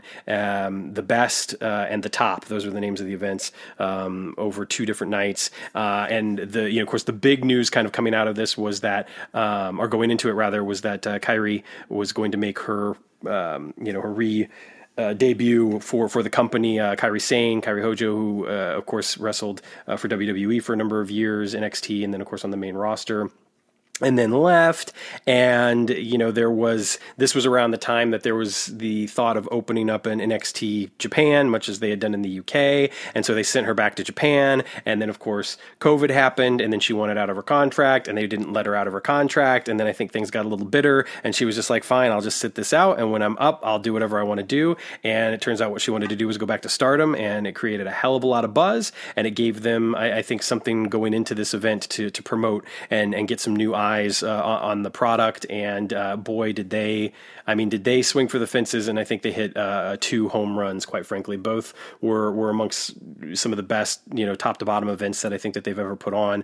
I think Kairi coming back was huge. She was in a tag match on the first night, and then a singles match the second night. I'll get to that in just a moment. But the event overall, was a great spotlight for their entire roster. Stardom has, of course, really fostered some of the best women's talent in the world for the past decade, past 11 years. And I think that these events were really just exemplary of that. Obviously, they're unable to have much foreign talent on the cards right now due to COVID-19. Really, the only non-Japanese talent on the card is Thekla, which is one of the reasons why I want to talk about this, because, of course, Thekla got a card for Phil Singer Games at the Indies Prime Q4 release just recently, and she joined Stardom not too long ago, and it was around the time that her card was released. Actually, she was inserted into one of the hottest factions in the promotion, Donna Del Mundo. Julia, of course, who's one of their top talents, one of their top names, is the leader of that faction and is tagged with Thekla quite a bit. Thekla actually won the SWA championship, which is a unique belt in Stardom because the whole notion of the belt is that you have to defend it against foreign talent. So obviously it was prime for her, because being that she's the only foreign talent, the only Gaijin talent in the Fed, why not put the belt on her, because then she can defend it against everybody else in the promotion. She was involved over the course of both nights in tag matches, but all that said, I can't recommend the event enough. I think there was just some incredible stuff. I think seeing Kairi's comeback match where she tagged Mayu Iwatani against the Cosmic Angels, Tam Nakano, and Unagi Sayaka was a great way to bring her back into the promotion. I won't go into spoilers, but I do think the finish was interesting for a number of reasons. But it was a solid match. It was exactly, I think, the type of match that you want, knowing that you've got a 2-night event to bring someone back in. Then you had 2 just stellar matches to close the show. The Wonder of Stardom title match, which is kind of like their IC belt, with Saya Kamitani, the champion, defending against Utami Hayashishita. It was a fantastic match. And up until that point was, just one of those matches I said, well, it's going to be hard to top this. And then they did top it with the World of Stardom title, which is kind of their big belt, with Shuri taking on the champion, taking on Julia. And they had quite possibly the match of the weekend. Just incredible stuff from the two of them. Went about 30 minutes and earned every single one of those minutes without a doubt. Night 2 was a lot of fun. Night 2, I think, was probably the better night overall. You had better matches top to bottom. The final, 3 of the final 4 matches were just out of this world good. Kairi had a singles match against Starlight Kid. There was so much story going into the match. Starlight Kid had kind of been a protege of Kairi before she left. And at that time, she was like a teenager. She was like 14, 15 years old, and had a very tearful goodbye moment with Kairi. Kairi's last match. Started wearing the compass rose that Kairi Sane, of course, wears on her gear. She's got kind of the nautical theme for her character, the pirate princess, and that was something that Starlight Kid took on. Starlight Kid recently turned heel, which is something that no one saw coming, and has just been tearing it up. Has been one of the best characters that they have. Has been one of the best wrestlers that they have. And this match was great. They kept it under 20 minutes, and it was just wonderful. Highly recommend that. And then, as if that wasn't enough, they had 2 more title matches with slight spoilers for night 1. Saya Kamitani defending the title against Tam Nakano, which might have been my favorite match of the whole weekend. And then the World of Stardom title match, again, slight spoiler for night 1. Shuri defended the title against Mayu Iwatani. They went about 30 minutes, and I mean, Iwatani is just one of the best wrestlers on the face of the planet, and that goes for men or women. The match was absolutely incredible, and I highly recommend checking it out. It'll be available on Stardom World later this week. It was initially only available on pay-per-view. Luckily, you could, it was kind of one of those pay-per-views where you could watch it at any point in time, as opposed to having to watch it live. So, you didn't have to get up at 4 a.m. Or earlier to watch it. But yeah, great shows, stellar shows for Stardom, and I think that they when Bushiroad initially came in and bought the company, which is the same parent company of New Japan Pro Wrestling, there were definitely some stumbling blocks, and I know that the pandemic definitely had created some issues for them as well, but they've handled it really, really well, especially this past year, and these events were phenomenal. So highly recommend them, and I just wanted to give a little time to them because I watched and enjoyed them quite a bit, and those matches that I mentioned specifically, I think, are worth your time. So, all that said, we've talked real wrestling, we've talked teasers, we talked legends, we talked indies. It's time to talk Kronos. Kronos Return to Civilization, of course, is the new set. We've got the cards for the set as well as the Prime cards for COTG this quarter being a part of the Kronos set as well. And there's some other stuff involved from other feds, other cards that have been released that premiere on Kronos this particular iteration. But let's just kick things off. Rob, it's out. People have it in their hands, at least the booklet. Some people have the cards, online. How are you feeling? And, kind of what are your hopes and maybe expectations now that people will be getting the cards? Well, I'm feeling relieved. I'm feeling impressed because Mike did a great job getting everything together at the last minute, literally at the last minute. Todd did a great job with everything. I didn't expect it to be out as quickly as it was out. I didn't expect it to be available online as quickly as it was available online. So very grateful. Thank you to both of you. What are my expectations? I hope people like it. It's funny. I always, you love your own stuff, and then 5 minutes after it's released, I have a giant anxiety attack. I'm like, oh my God, this is horrible. I can't believe people are going to read this. So it's a whole thing. It's a whole whirlwind of emotions. And then it kind of evens out. I did get my cards today. Thank you, Todd. And they look amazing. I haven't done anything with them yet. That's a lie, actually. I ran Mayday against Infinity just for fun, and I ran Ultimatum against Spike a couple times just for fun, but just for fun. Nice. Yeah, I'm feeling good. It was exhausting. These sets the editing is exhausting. Writing, it's fun. It's funny. I was talking to Tom that night about it. And I was just like, I don't know how you do this every year. He's like, I don't know how I do it every year either. But really, I don't know how Ashby did it. I don't know how Austin did it. I don't know how Mike does it every year. Last set I wrote was 2 years ago. I mean, I know I did the FTR stuff, and that's nothing on this scale, obviously. So, this was years of compiling little notes and texting things to myself and emailing notes to myself. And then I think I even called Mike. I was like, I'm having writer's block. I can't get this thing started. So, because when they moved it, I will verify that story. I had an anxiety attack about it. Oh, God, here you go. And having 4 kids doesn't help. You know what I'm saying? And just having the anxiety of, like, when am I going to get this done? Not like, you know what I mean?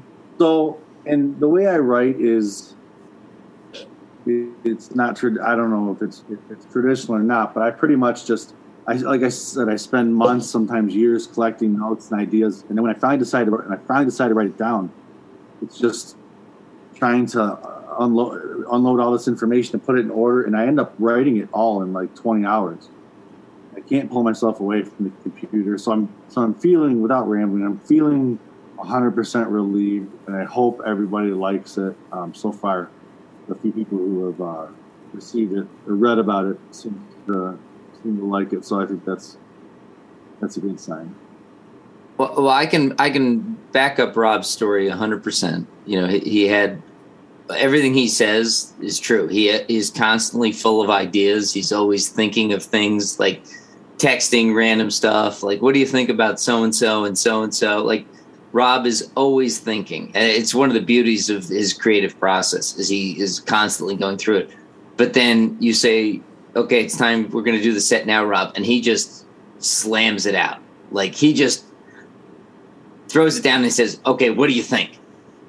And then if you don't get back to him within like 5 minutes, he's like, did you get what I sent you? Like, did you read it? Like, what do you think? And it's awesome because it's so intense. No, it is, right? I mean, like, Rob, you right? It's intense. Like, the whole thing is intense. It's like a football game. Like, you're watching it and you're like, oh my God, this is like the fourth quarter now. Like, it's 2-minute drill. Yeah, I try to like go to bed and I can't. I'll lay there and the ideas, and it turns into like I start texting myself stuff, and then I just like screw it. It's not just yourself. I just get up.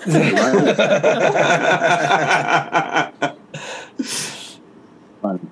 That's true. Well, I appreciate you guys being sounding boards. And it's fun how a lot of this stuff comes to be. It starts out with an idea, and then one idea, and it turns into something else. But yeah, it is nice to finally put all that at rest. It feels great, and I'm literally looking forward to playing.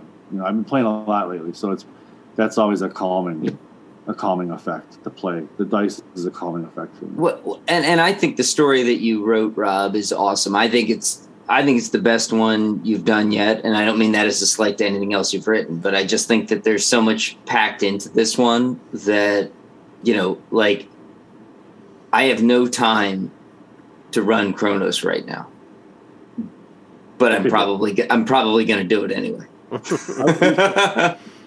Because it's just so good, and it's so and it's so flexible. The way you wrote it, I think, is genius because you give people a structure, but you give them options at the same time, and I think that's just so cool. Like that, it's a tough, like you just threaded the needle with this so well that you to have like story, which is part of, Legends is not story, right? The Legends product line is more about you write the story. Here are all the players. Here's their backgrounds. You take it. Champions of the Galaxy is very much about stories and putting the players in positions for you. And I think you've done a great job in this set of sort of giving people the best of both worlds in that you give them all this story, but at the same time giving them the flexibility to do what they want with it. And I think it's just brilliant. So I'll just leave it at that. Yeah, I mean, I'll echo those comments. You know, one of the things that I've said a couple of times before is that I feel like it's just a wonderful sandbox that you know, you've left people with, and it's the same thing with FTR, and it's absolutely true of Kronos, and it was true even before this. I mean, even with Battle Lines, I felt like, you know, people got all these great toys to play with, and that there was just a lot of stuff left open, and that's absolutely, you know, true here. Even with the way that, you know, the factions are kind of laid out, and in particular with like Champion's Oath, I think there's just so much cool stuff that can be done with those characters. I'm interested to know. I mean, obviously, one of the big setups for the booklet has to do with the fact that this war has really taken its toll on Kronos. Things are just a mess, and, you know, Omega comes and really wants to try to get things back to basics, and so, you know, to do that, he wants to get people out of the war and into this group of wrestlers who want to compete. And it feels very true to the spirit of kind of like going back to the classics era. You know, no villains, no heroes. It's just, you know, it's just like people who want to compete. So I'd love to hear, you know, a little bit more about, you know, Champion's Oath and in particular the guys that you chose to be a part of the team as opposed to the ones that are still, you know, kind of in those heroes or villains camps.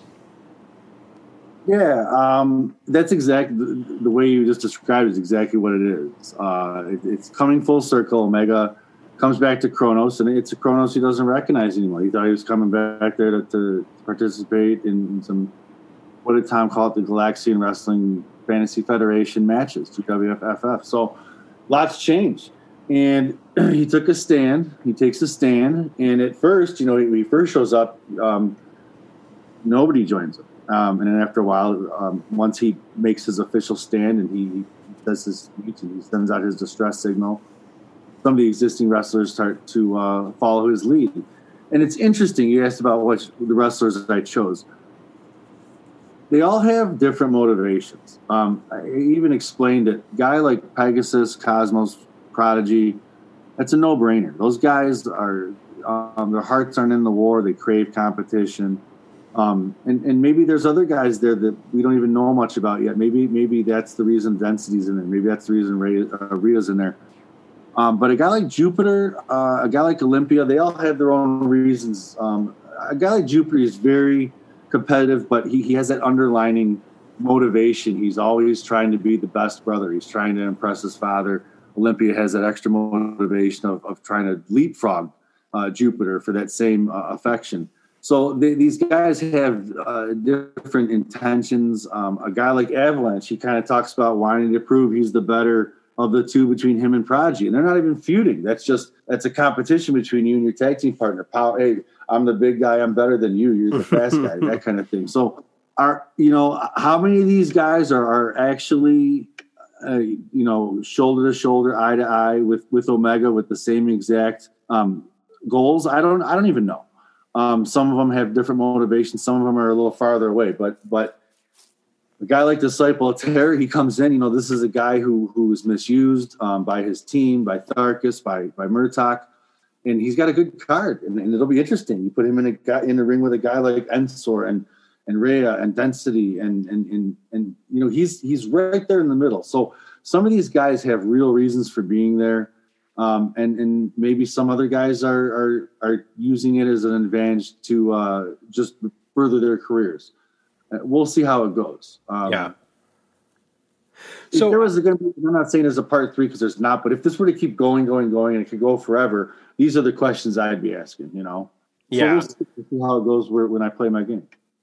And I, obviously being independent, I want to get back to College of Kronos, but I wanted to kind of skip ahead, if you will, first, and talk about the hero and villain teams, because one of the things that I walked away from, reading the booklet, in particular with the attitude of somebody like Commander Sam, is this feeling that really these teams are heroes and villains in name only. That there's not much difference between these two sides. which I really like. But I'd love to kind of just get some of your insight on, on that point and on the idea that, classic GWF, obviously, the heroes were really heroes and the villains were really villains. And this is much more of a level playing field in Shades of Grey. And it's just kind of like, well, we call ourselves heroes, but, what are we willing to do in order to beat the other guy? Does it really make us that heroic? That's exactly right. And this isn't Raw versus SmackDown. This is all these wrestlers have individual, very strong personalities, very clear intentions. A team like we even talk about in the book, a team like the Hardcore Titans being on the Heroes is almost unheard of. A guy like Screwjob being on the Heroes and targeting another hero. I mean, what's going on? So it's completely out of control. What's going on in the war, and that's what makes what's happened to Kronos so impactful. It wouldn't be impactful if it was just heroes versus villains. There's much more intertwined motivations there. Nikolai and the survivors. Some guys are probably right, just going along for the ride, but I think for the most part, all the major players have clear intentions. And you're absolutely right. Even down to Infinity and Phoenixplex, it's all shades of gray. I mean, I was actually thinking about this the other night. Like, if you were to think about the whole entire roster, like who's the most heroic, the truest hero on the hero team, and that would be really, other than Solaris, obviously, it would be in the war. It would be hard to pick a guy out, and I'm not sure who it would be. Would it be Ultimatum? Because he has all the right intentions, but you could even break that down to is he just a big bully? Right. Even if it's against gladiators, So I'm not sure there is a guy like that on Kronos right now. Yeah, in the war. For me personally, like True Blue was somebody that stood out to me as perhaps being a guy who might be. This might be the wrong word, but naive enough to be, a hero. I don't know. I'd be interested, Todd, to kind of get your take on that notion and, and kind of answering Rob's question. Who do you think might be an actual hero out of this roster of heroes? You mentioned Solaris. That's obviously the big one there. Maybe the Brothers in Arms, I'd say. The Greek gods to a degree there, at least Octagon, tends to always be pretty much close to a good guy as you can get. But yeah, a lot of the other ones, it's really gray for sure. Absolutely. Mike, what about you? And you got Omega as well, but Omega is not part of the hero team. Right. Declared. Great. Right. Mike, what are your thoughts on that? Well, it's funny because I think Todd hits on a good point. And one of the things that Rob didn't really touch on too much was the relationship between Solaris and the Brothers at Arms. Like, that's something that's not there in the book that I think is there for the future.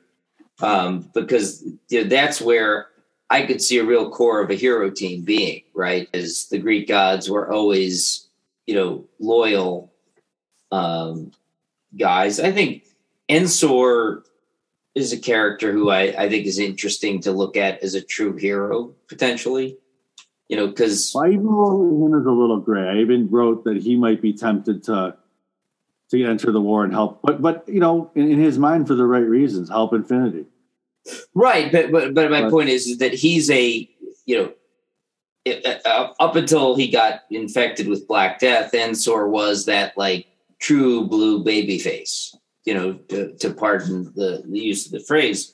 So, Rob's got, I think that's the neat part about it is there's lots of candidates to be that guy, but nobody who's actually stepped up. And that's, the tough part of writing these, Rob was talking earlier about how do you do it year after year after year. Well, part of it is you leave question marks. Right.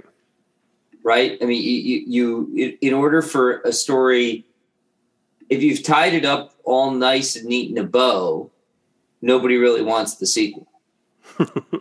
Yeah. Right. So the art of doing it is to give people.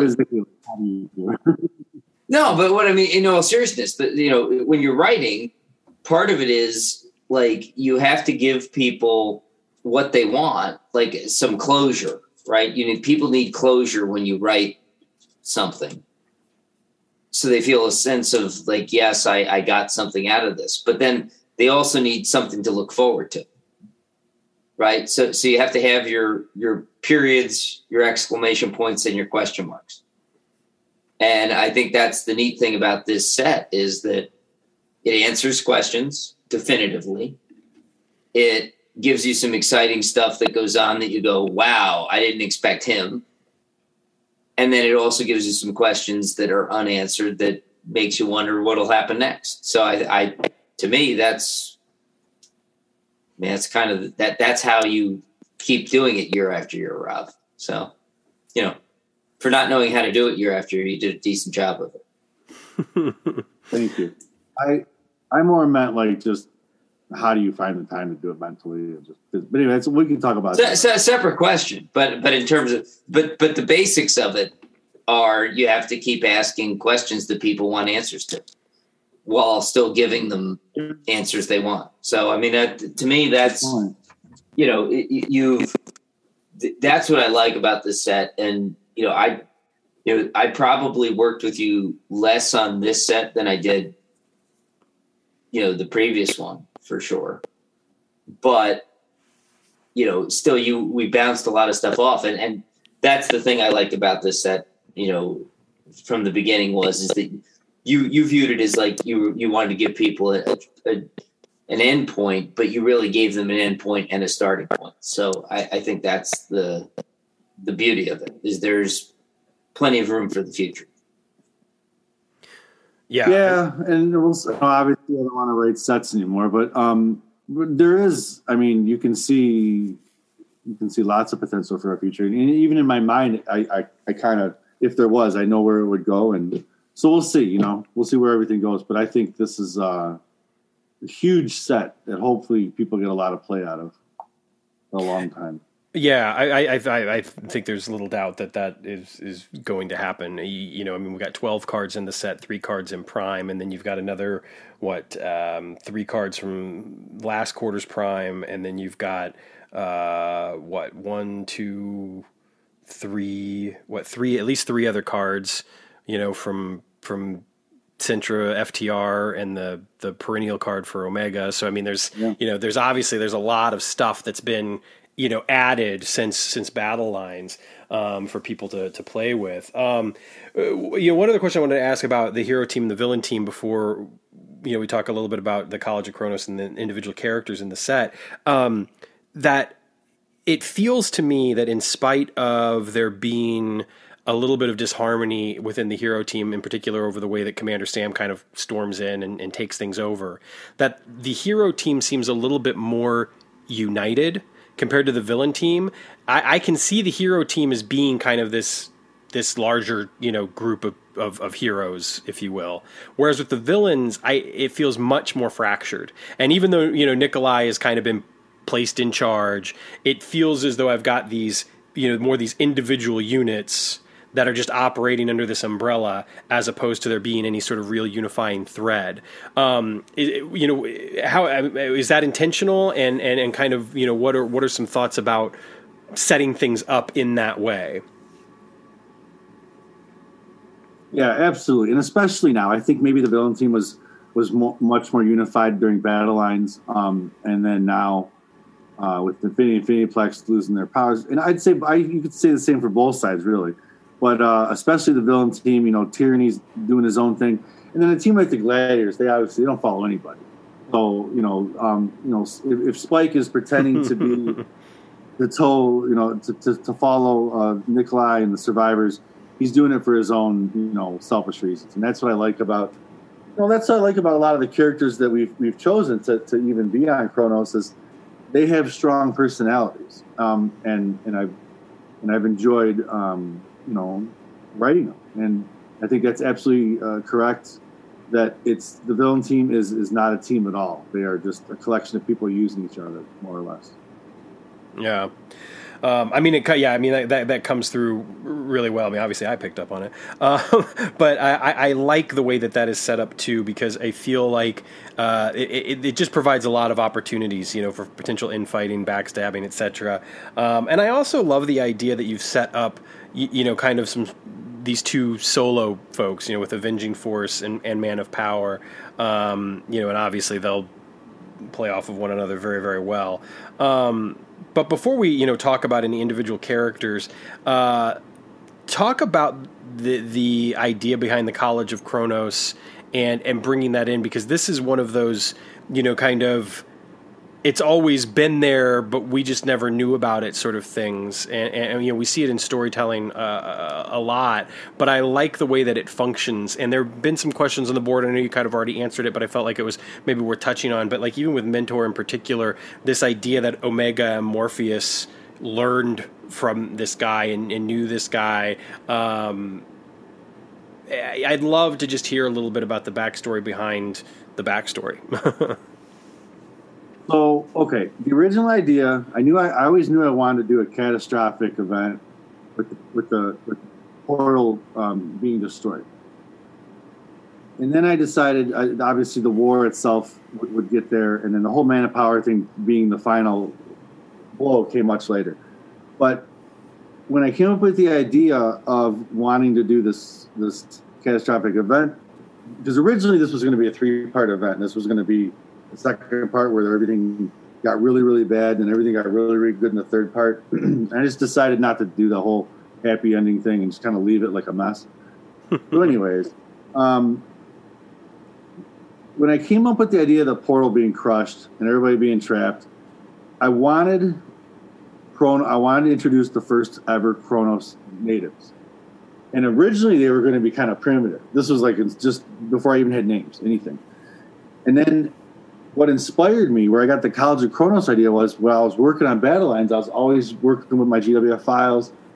And it occurred to me that what if the GWF files were an actual place? And that's where I came up with the College of Kronos. Like if there were actual place where wrestlers could go and learn and all, just like a real learning institution, but everything just like we do with COTG, same thing. So that's what it represents. And then when I came up with that idea, in fact, I remember even texting Mike and Todd about this. I was like, hey, I think I'm going to make these guys like more like elitists. And that's when I started rolling with that idea, and that's where Mentor came into play. And then so Mentor is a guy, and this will be interesting. He's as much of a classics character as Omega and Morpheus and any of those other guys. And if we ever get into a classics set, it'd be interesting to see if we can fit a card like that in there. But I kind of wrote, this is a guy who, I don't want to say he's a bad guy, but he's more of a bad guy than a good guy. So when he accuses Omega of these things and he says, you're jealous, you took me out of remembrance, he's kind of being a bad guy about it. I don't know if Omega wrote him out of his memoirs. You know what I mean? I don't even know. But that's his accusation. He could just be being bitter. Omega says to him, I'll beat you. You could never beat me. So maybe Mentor could never beat Omega. And the way he's statted is he's nothing. He's nowhere near Omega's level, but he's a very good card. But he's not Omega. He's not Chaos. He's not meant to be. He's got a strong personality. He has a tough team. He's got a valet that'll help him with that distractor rating, but he's not Omega. So I can see a guy like that throwing a harsh accusation like that at Omega. And, how true is it? I don't know. But the fact that these guys are from Kronos, I thought that would be really cool.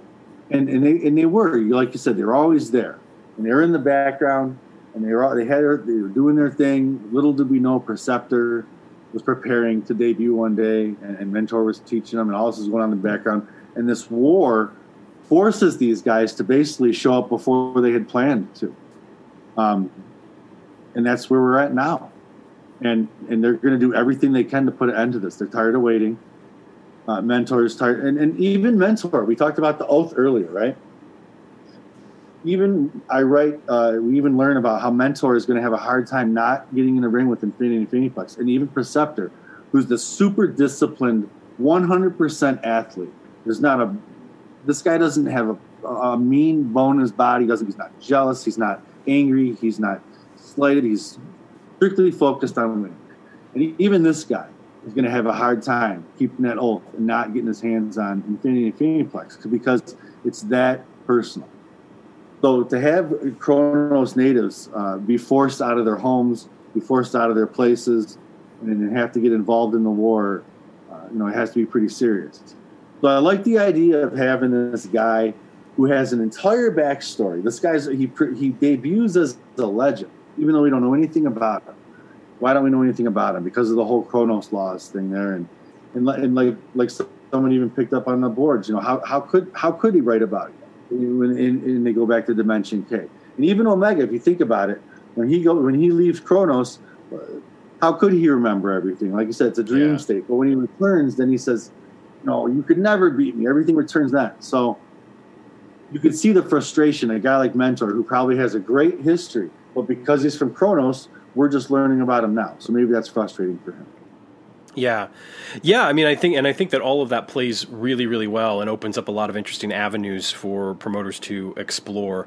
Perceptor is a fascinating character because I feel like, he doesn't say a lot, within the context of the, actual storyline. We obviously learn more about him through his bio, and like you were talking about, he's an athlete, he's well disciplined. I think that the card is set up really well to show that.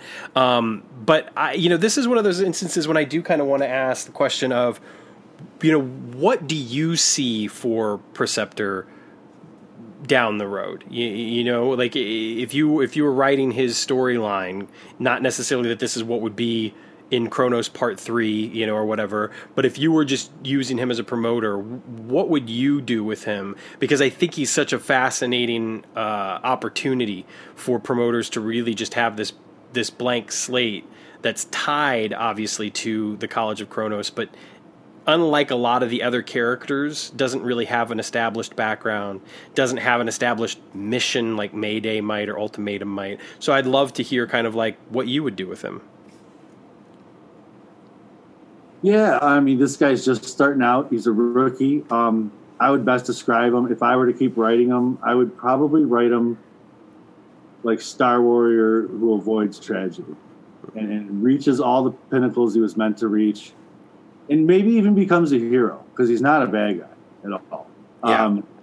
He's like a lot of guys on Kronos. He's fiercely loyal to his home planet and will fight for it.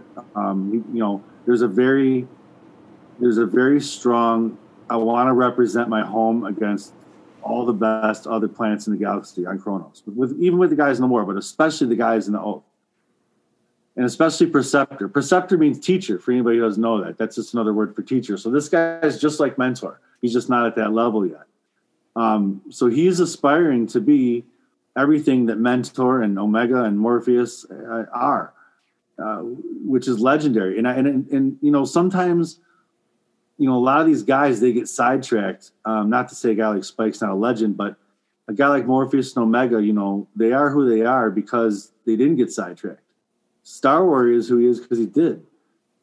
Perceptor would be a guy who would avoid, because Star Warrior is kind of he is a tragic tale, and he's kind of a disappointment.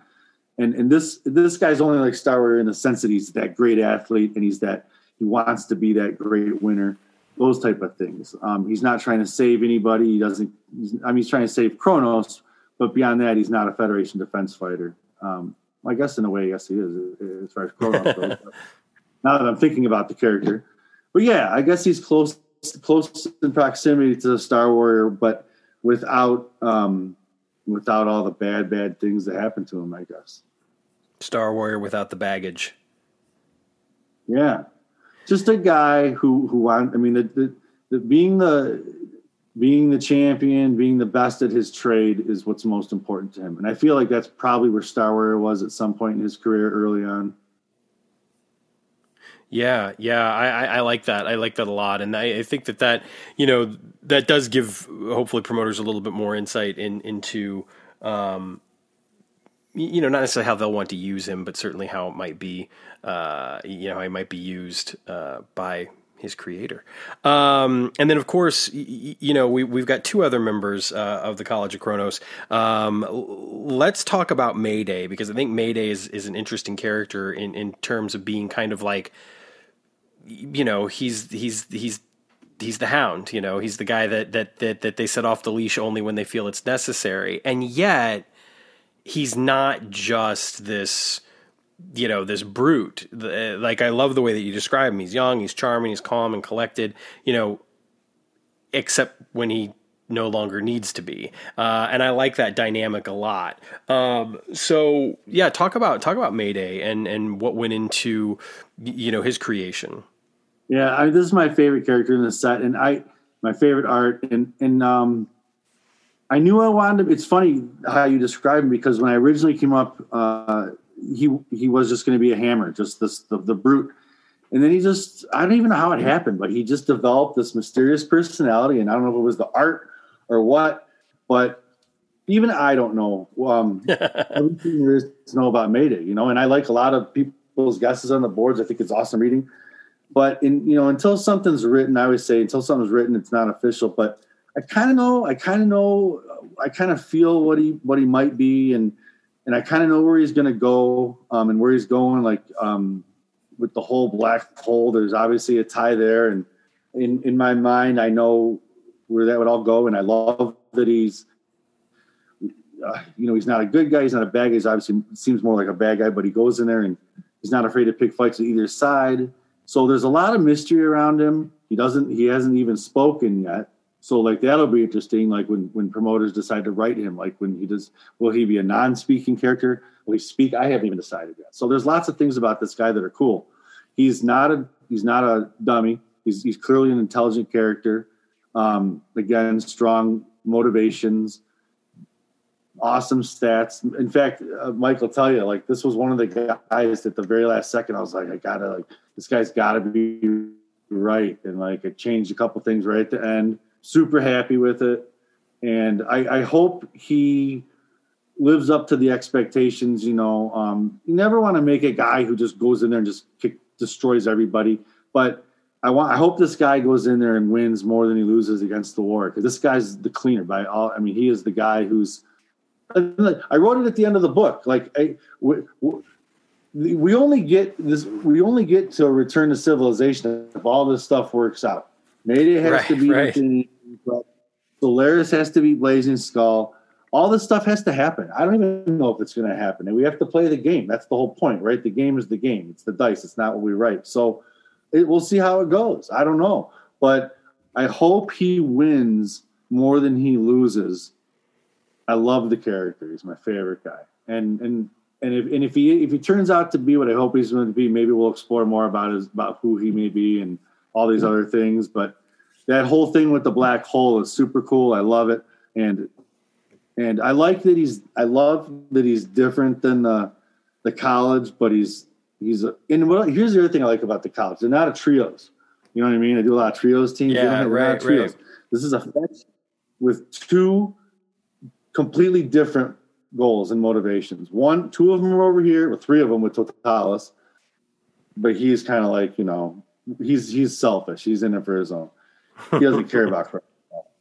And Mayday is over here, so they're united, their faction, but and I like that. Whereas, like, I do a lot of trios teams, and they're all they all have the same thing going on. These guys are different, and I think that makes them unique. Yeah, I completely agree, and I'm really looking forward to using them, because I think that there's some interesting stuff that you can play around with, and in particular, like you were saying with Mayday, just seeing how well he stacks up and how much of a cleaner he can be. Well, Sam, Rob brought up something that I think is really interesting, just to give people a peek behind the curtain. He mentioned that he was changing stuff late. Now, I think the cards, Rob, we may have finished earlier than we ever have before, right? I think we're pretty tight on the cards in terms of changes, like a couple last minute tweaks, but for the most part, but the book even was changing up to the last minute, little things at the last minute. And I think that, people say, well, we understand print takes time and everything else, but why doesn't online get done like early? Like, why do we have online done 2 weeks before the printing? And it's because we wait literally to make sure that we give every chance for every edit to be in online, because we don't want to have to change it on them later.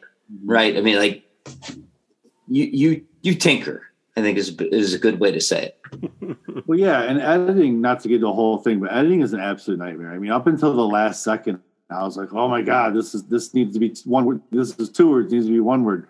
Stuff like that, the consistency, and it's a whole thing. Like, you write it, it takes me like less than 24 hours to write it and 3 months to edit it. So, yes, whatever Mike said is probably correct. Well, no, I want people to know that, like, there's a tinkering that's going on, like, literally. Oh, yeah. We woke up until the last second. Absolutely. And Tom does the same exact thing with GWF too. Tom might tinker more. Yeah, he tinkers past the deadlines. So for this next one, I'm glad you chimed in there, Todd, because for this next one, I actually want to shoot over to you to start off with this. But of course, there is a 4th member of the College of Kronos. And Todd, why don't you talk about that 4th member and then tee it up? Give Rob a question about this character's involvement.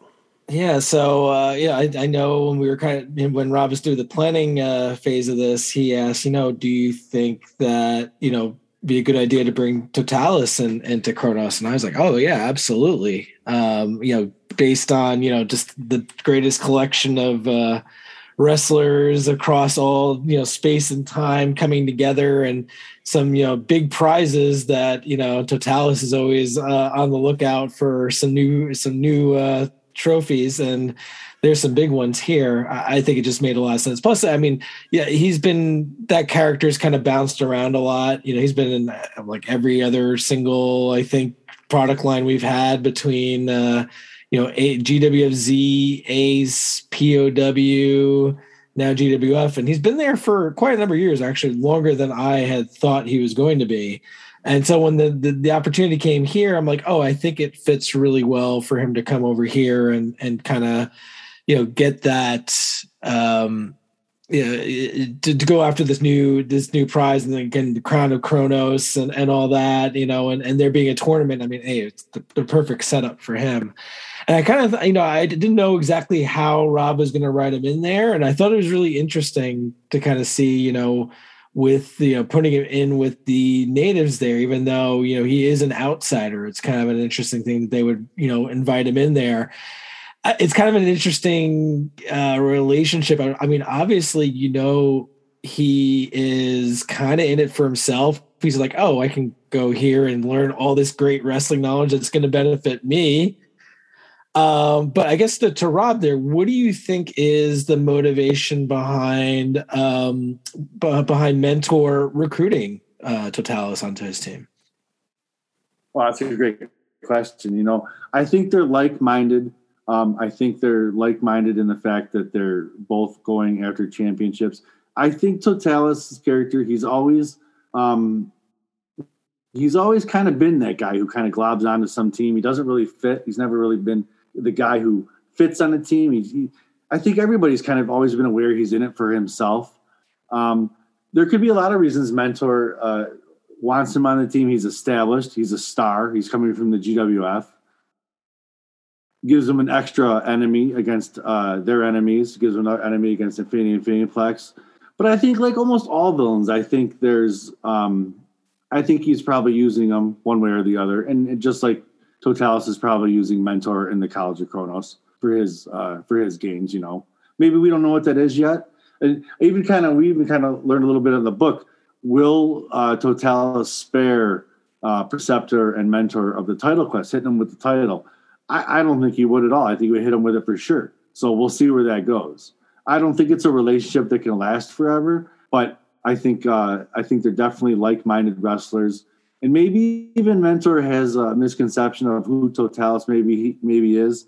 Or maybe he knows exactly who he is and he's using him for his own selfish goals. But I definitely like the relationship. I think Totalis, and Mentor are similar in the fact that they're not villains. They're not bad guys. They're both super competitive, but they're not good guys. Yeah, I think we right. can agree on that. That's fair. Well, one thing I want to drop in there is one product line Totalis has not been a part of, Todd. This is true. This is very true. You can't claim 100%. But you're pretty close. He might be the most prolific, but not. He hasn't been in every product line. But I think that it really is cool just to see, how he'll fit with that team. I think that they're not your typical. He's not your typical guy, right? He's a little bit of a mercenary, not a lot of loyalty. Yeah, you saw the GWF. He was on a different team with, going against his enemies every single year. Yeah.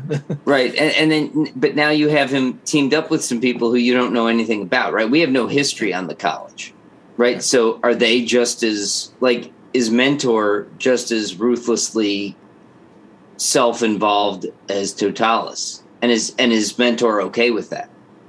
Right? I mean, it could be that maybe this is Totalis's, forever home, right? Maybe this is where he gets adopted because it's people who understand him. He very well be cut, could be cut from the same cloth. Mentor and Totalis, absolutely. They seem very similar. What does Totalis say? He says, this for Totalis, it is a little bit about maybe more than Mentor. It's more about just the College of Kronos in general. He kind of talks about, look, all this information at my fingertips. Who better to learn from than Mentor? He sees it as an advantage for himself. So, maybe for Mentor, it's just a strength in numbers thing. But that is an interesting question and something that maybe we'll have to explore in the future. Yeah, I mean, one of the things that I think fascinates me about his involvement with the College of Kronos, though, is he does seem to have a very real desire to, learn more. It's like this idea that it's like, I can come here and I can become even better than I already am, which I think is an interesting take on the character because, it shows that there is room for improvement, if you will, which I dig. One last thing, I know that Mike might be leaving us soon, maybe sooner rather than later. I wanted to ask him a question before he left. Maybe he'll come back for us. He is. Great. Okay, cool. So I wanted to ask you, Mike, and this is a perfect opportunity, I think, for you to take a moment to sign off as well, since you can't stick around, which I completely understand. But there is another big character who enters Kronos and is from, of course, the Future Shock and was one of our last con cards, and that is Chaos Supreme. Now, of course, Mike, when you wrote him out, that was a big deal. A lot of promoters were just sort of like, well, there goes my champ. It's like, well, what happens now? And I loved your explanation for having him leave, and I loved that scene and how it was written, and obviously picking up that thread and bringing him into Kronos, and clearly a part of the plan.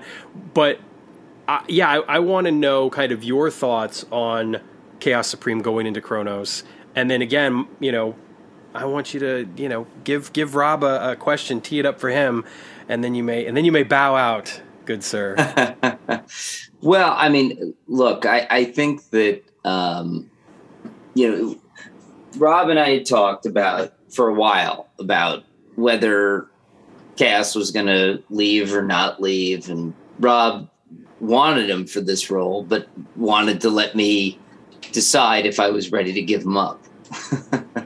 And, I'm actually almost as excited. I'm actually maybe more excited a little bit about Man of Power showing up.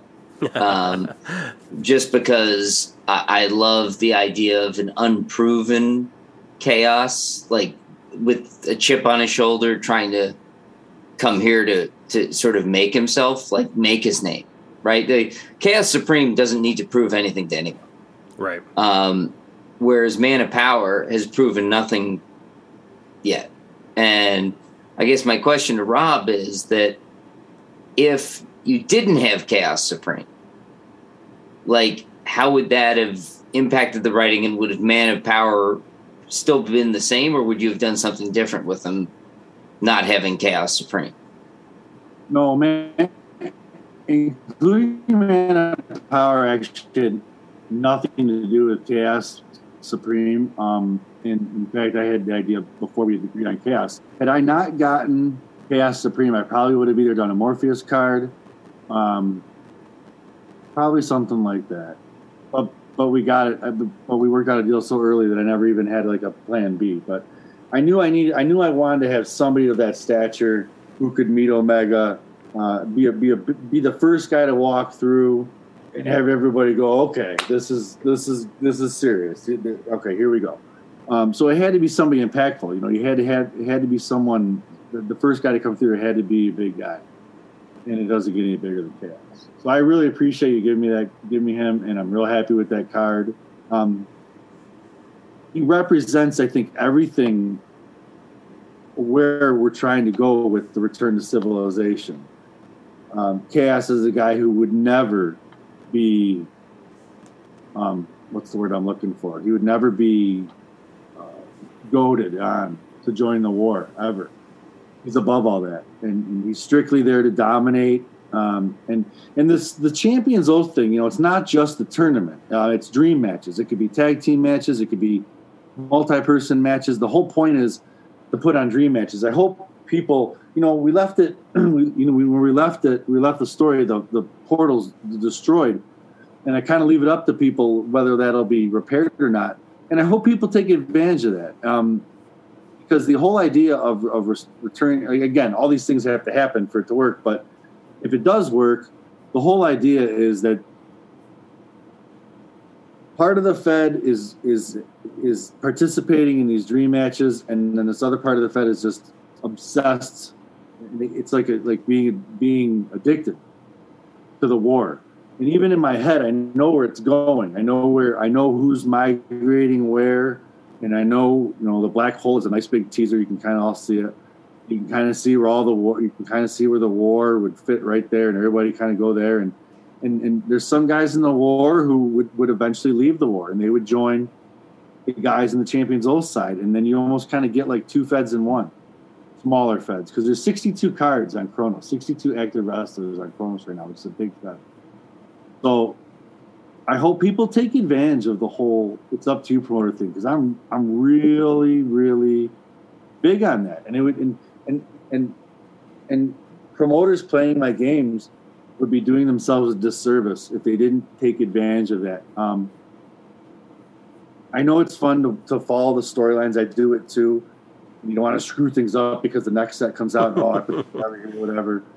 But Kronos, the reason Kronos is what it is it's supposed to be, you know, I don't want to say the word alternative because it's throwing around wrestling, but just, you know, the same thing you love with the GWF and everything else, but different.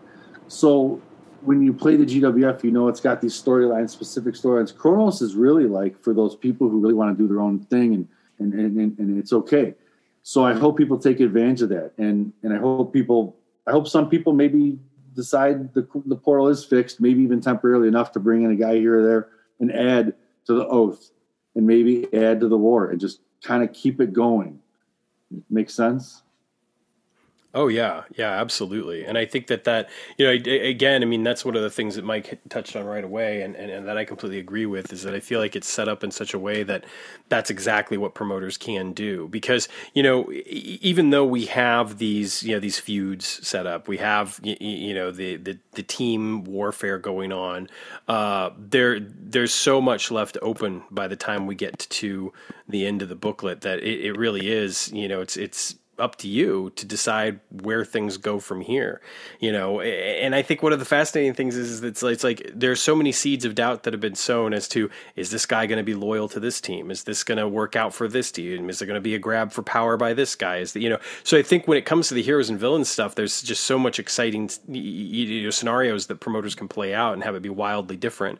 And then of course, you know, once we get into the Champions Oath and College of Kronos, it's the same deal where you've got, you know, this competitive streak going on, but how long does it take before somebody decides to break that oath? You know, there's already been tension set up with a couple of people that aren't really, you know, all in with this oath. So I think that is definitely there. And the idea that this is, you know, the kind of the final chapter, that this is what people get left with. I think that the intent is clear that, you know, yeah, go have fun with this, make your own decisions, tell your own stories, you know, and then share those stories, because I think that'll be a big part of the fun of this going forward. A couple of other, just quick questions before we get out of here, because I mean, obviously we're going long, but it would be a disservice, I think, to the listeners if I didn't ask about Solaris, and the decision to bring him in and give him a pretty stacked card and have this guy be more than meets the eye. Yeah, well, I'm really happy with that. Thanks to Tom for even letting me do that. And Solaris has been around since day one with this whole Chronos storyline, and he could have been a playing card who just had a chart, and as this developed, I wanted to get him involved physically, and I wanted to decide how does that happen. The story I came up with, I think people like it too, and that didn't come until I wrote The Mentor, and he had his place in history, and it all kind of fell together. So it kind of started with the Mentor character. He was one of the last characters we worked on, wasn't he, Todd? By the time I told you, he was very late. Yeah, he was, I think, one of the last cards. Yeah, and not last minute or anything, because we've been working on this forever, but one of the last cards. And this is interesting, because if this story were to keep going, the whole Blazing Holocaust thing, the whole Blazing Skull versus Holocaust thing would obviously come to a head. But where we left the story, Holocaust was down and out. Blazing Skull, as far as he's concerned, that's over. He's done with him. Now Holocaust gets back up. That comes later. But where we left it, so there's so much going on there. But Solaris, this character, everything is because of him. Everything good, everything bad, everything we got here. So it was important to me. This is really important to me, that characters face their repercussions. And it's exciting for me that the promoter, everybody's fed can be different. Blazing Skull wins over here, Solaris wins over here. More exciting than if I just write, Solaris won that, and Ultimatum won this. And it's exciting to me to see how it plays out in people's feds. And for Solaris to be able to get in the ring and actually, he's basically laying in the bed he made. And you're fighting a Blazing Skull with a +5 add 1. Like, good luck. That's the fate that he's put him. It's right there in the book. He's right. Something tremendous would have had to have happened for him to come forward and reveal. And I thought it made sense too. I never saw Solaris as this like frail old dude. And I never really saw him as a warrior either, which makes it exciting. He kept it undercover. But I thought it made sense in the context of what Champions of the Galaxy is. I didn't think it was far-fetched. I didn't think it was silly or ridiculous. I thought it was awesome. And everything from the stats to the drawings to the story just fell into place. And that's an exciting feud, because that's not Monolith and Overmasters level cards, but they're good enough. And that's going to be a fun feud because, Blazing Skull with that finisher, he could just beat anybody. And even though it's a disqualification, who cares? It could be a disqualification 12. If he hits it, that's a win for him. Yeah. And it doesn't matter what that disqualification rate is. So Solaris is going to be it'll be interesting. He's either going to be this amazing hero or he's going to be this really sympathetic character who just gets his ass kicked by this horrible Blazing Skull, which might happen. I don't know. I didn't want to make this like, this was important too. I didn't want to make him like he's this god who can destroy everybody. He's a dude. He lives for hundreds. A godlike sage lives for hundreds of years, but he's still, you know what I mean? He's not I didn't want to make a magical, superpowered character, so to speak. Sure. So I like his stats. I like where they're at. I like that I don't know. And I don't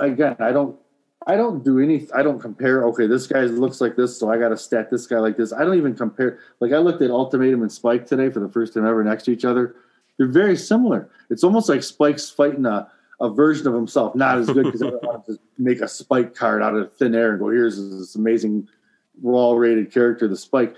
But he's good enough to give Spike the fight of his life. And maybe Spike is like for the first time, he's fighting a guy similar to himself, you know. But Spike is Spike. You know, you don't want to make a guy to come and kick Spike's ass. But all the other gladiators are in big trouble. So I love it. And Holocaust, you know, I love what he's left with. There's a lot of tragedy in this set. For sure. He's this broken down.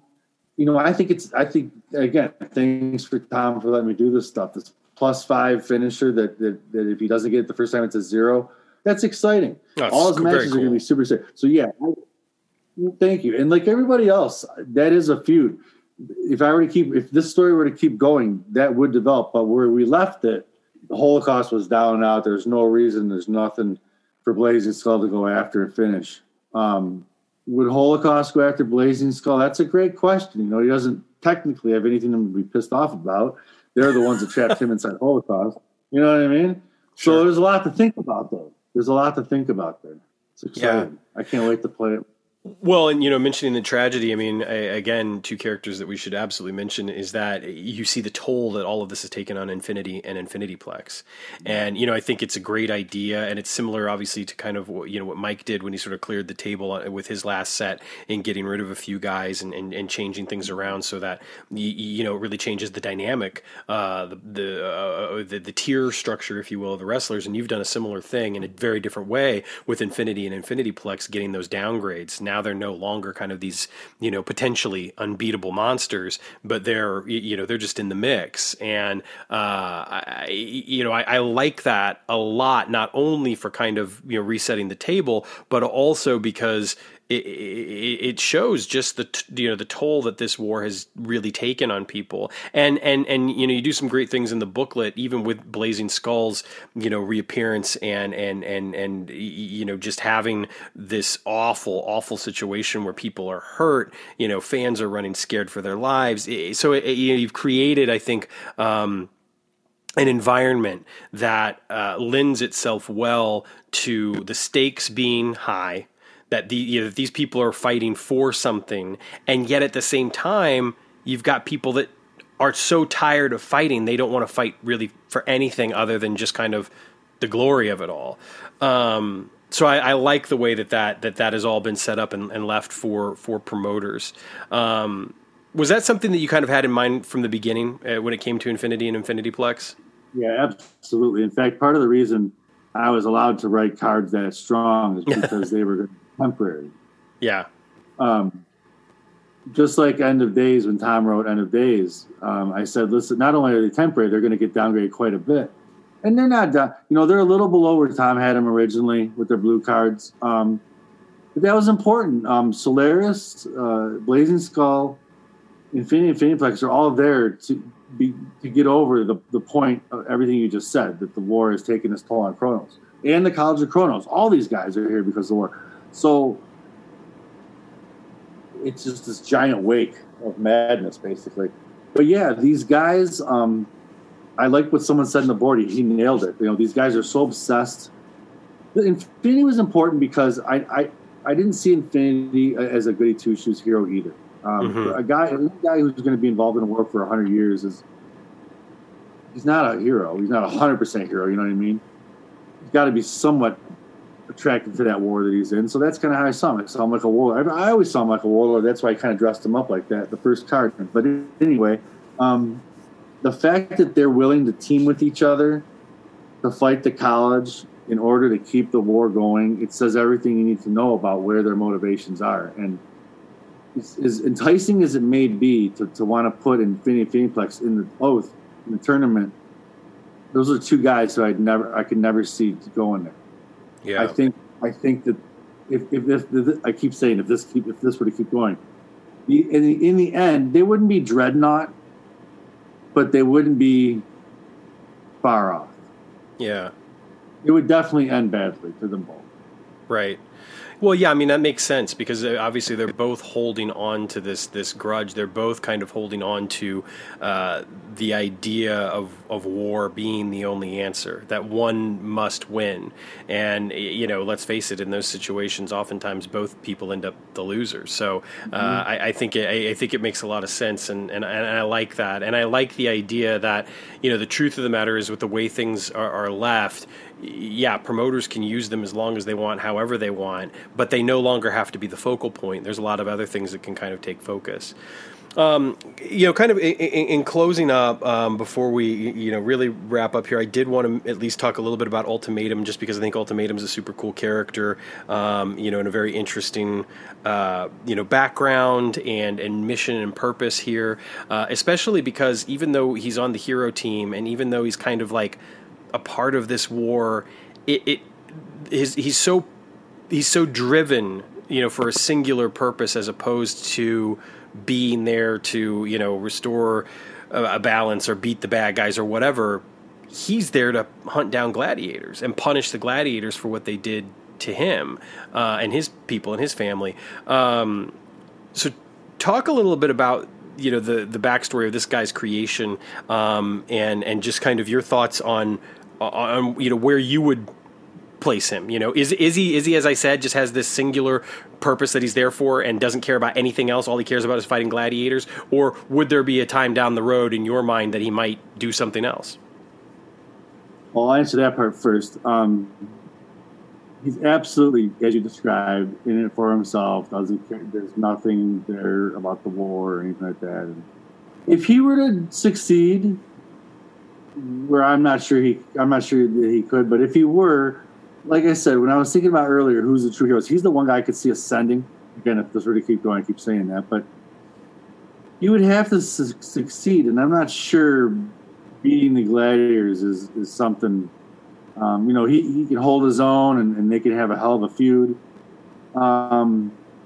Beating him decisively and then ascending to the top of the hero team, that would be tough, but that'd probably be the story that I'd start exploring with him. Yeah. How he came to be is interesting, very interesting. So Tom had already written the last set. I hadn't, or was already mostly had written it. I didn't know anything about it yet. I had a dream that he was making gladiator killers. And I texted him. I said, I had a dream you're creating a team of gladiator killers. And he wrote back, that's interesting. And that's where it came from. And I saw this, how do you say it? GIF. And I don't know what it was from, but it was two dudes with crazy hair and dark sunglasses and like these tanks on their back. And they're like, I don't know, it just all hit me at once. Gladiator. And I didn't want to go with gladiator killers because that's a little aggressive. Gladiator hunters. Once I came up with gladiator hunters, this is what Todd Micro is talking about, the multiple text. This guy's going to be from I don't think anyone noticed this. The guy's wearing the same armor as the guardsman. He's from the same home as the guardsman. They don't have a relationship. It's not a father-son thing like that. But Arcturus is the same home as guardsman. He's from the moon. It's the same thing. He's got the same armor, the green armor. So that's the story with that guy. I kind of put a little thought into this about where he would have been in 2091-ish, around the time that planet was being attacked. I'm not even sure if he'd been born yet. But the whole point is they've grown up with hardship, these children of Arcturus, or however you say it, and kind of had crappy lives, and they blame the gladiators for this. And this is kind of a guy, just like a lot of Aetherin's opponents, the war guys, kind of from a downtrodden planet, has a lot to be pissed off about, and he blames a lot of his problems on the gladiators. So this is another guy with very personal motivation, and he's probably using other people to get what he wants, and that's gladiators, kick their asses. So, and this is another guy. Like, he seems like a hero, but he's a bully. Sure. But in his mind, he's doing the right thing. In his mind, he is a hero. He's doing for all the right reasons. Because if everybody else saw what the gladiators did to his planet, they would feel like him too. So I didn't intentionally try to write like deep characters. I think I'm not saying they're deep characters, but they're more than just wrestlers. A lot of them were fighters. Ultimatum is a guy who could go either way. If I'm really starting to think about it, I see him migrating more towards the hardcore fed thing with the black hole, but he certainly has the potential to be special.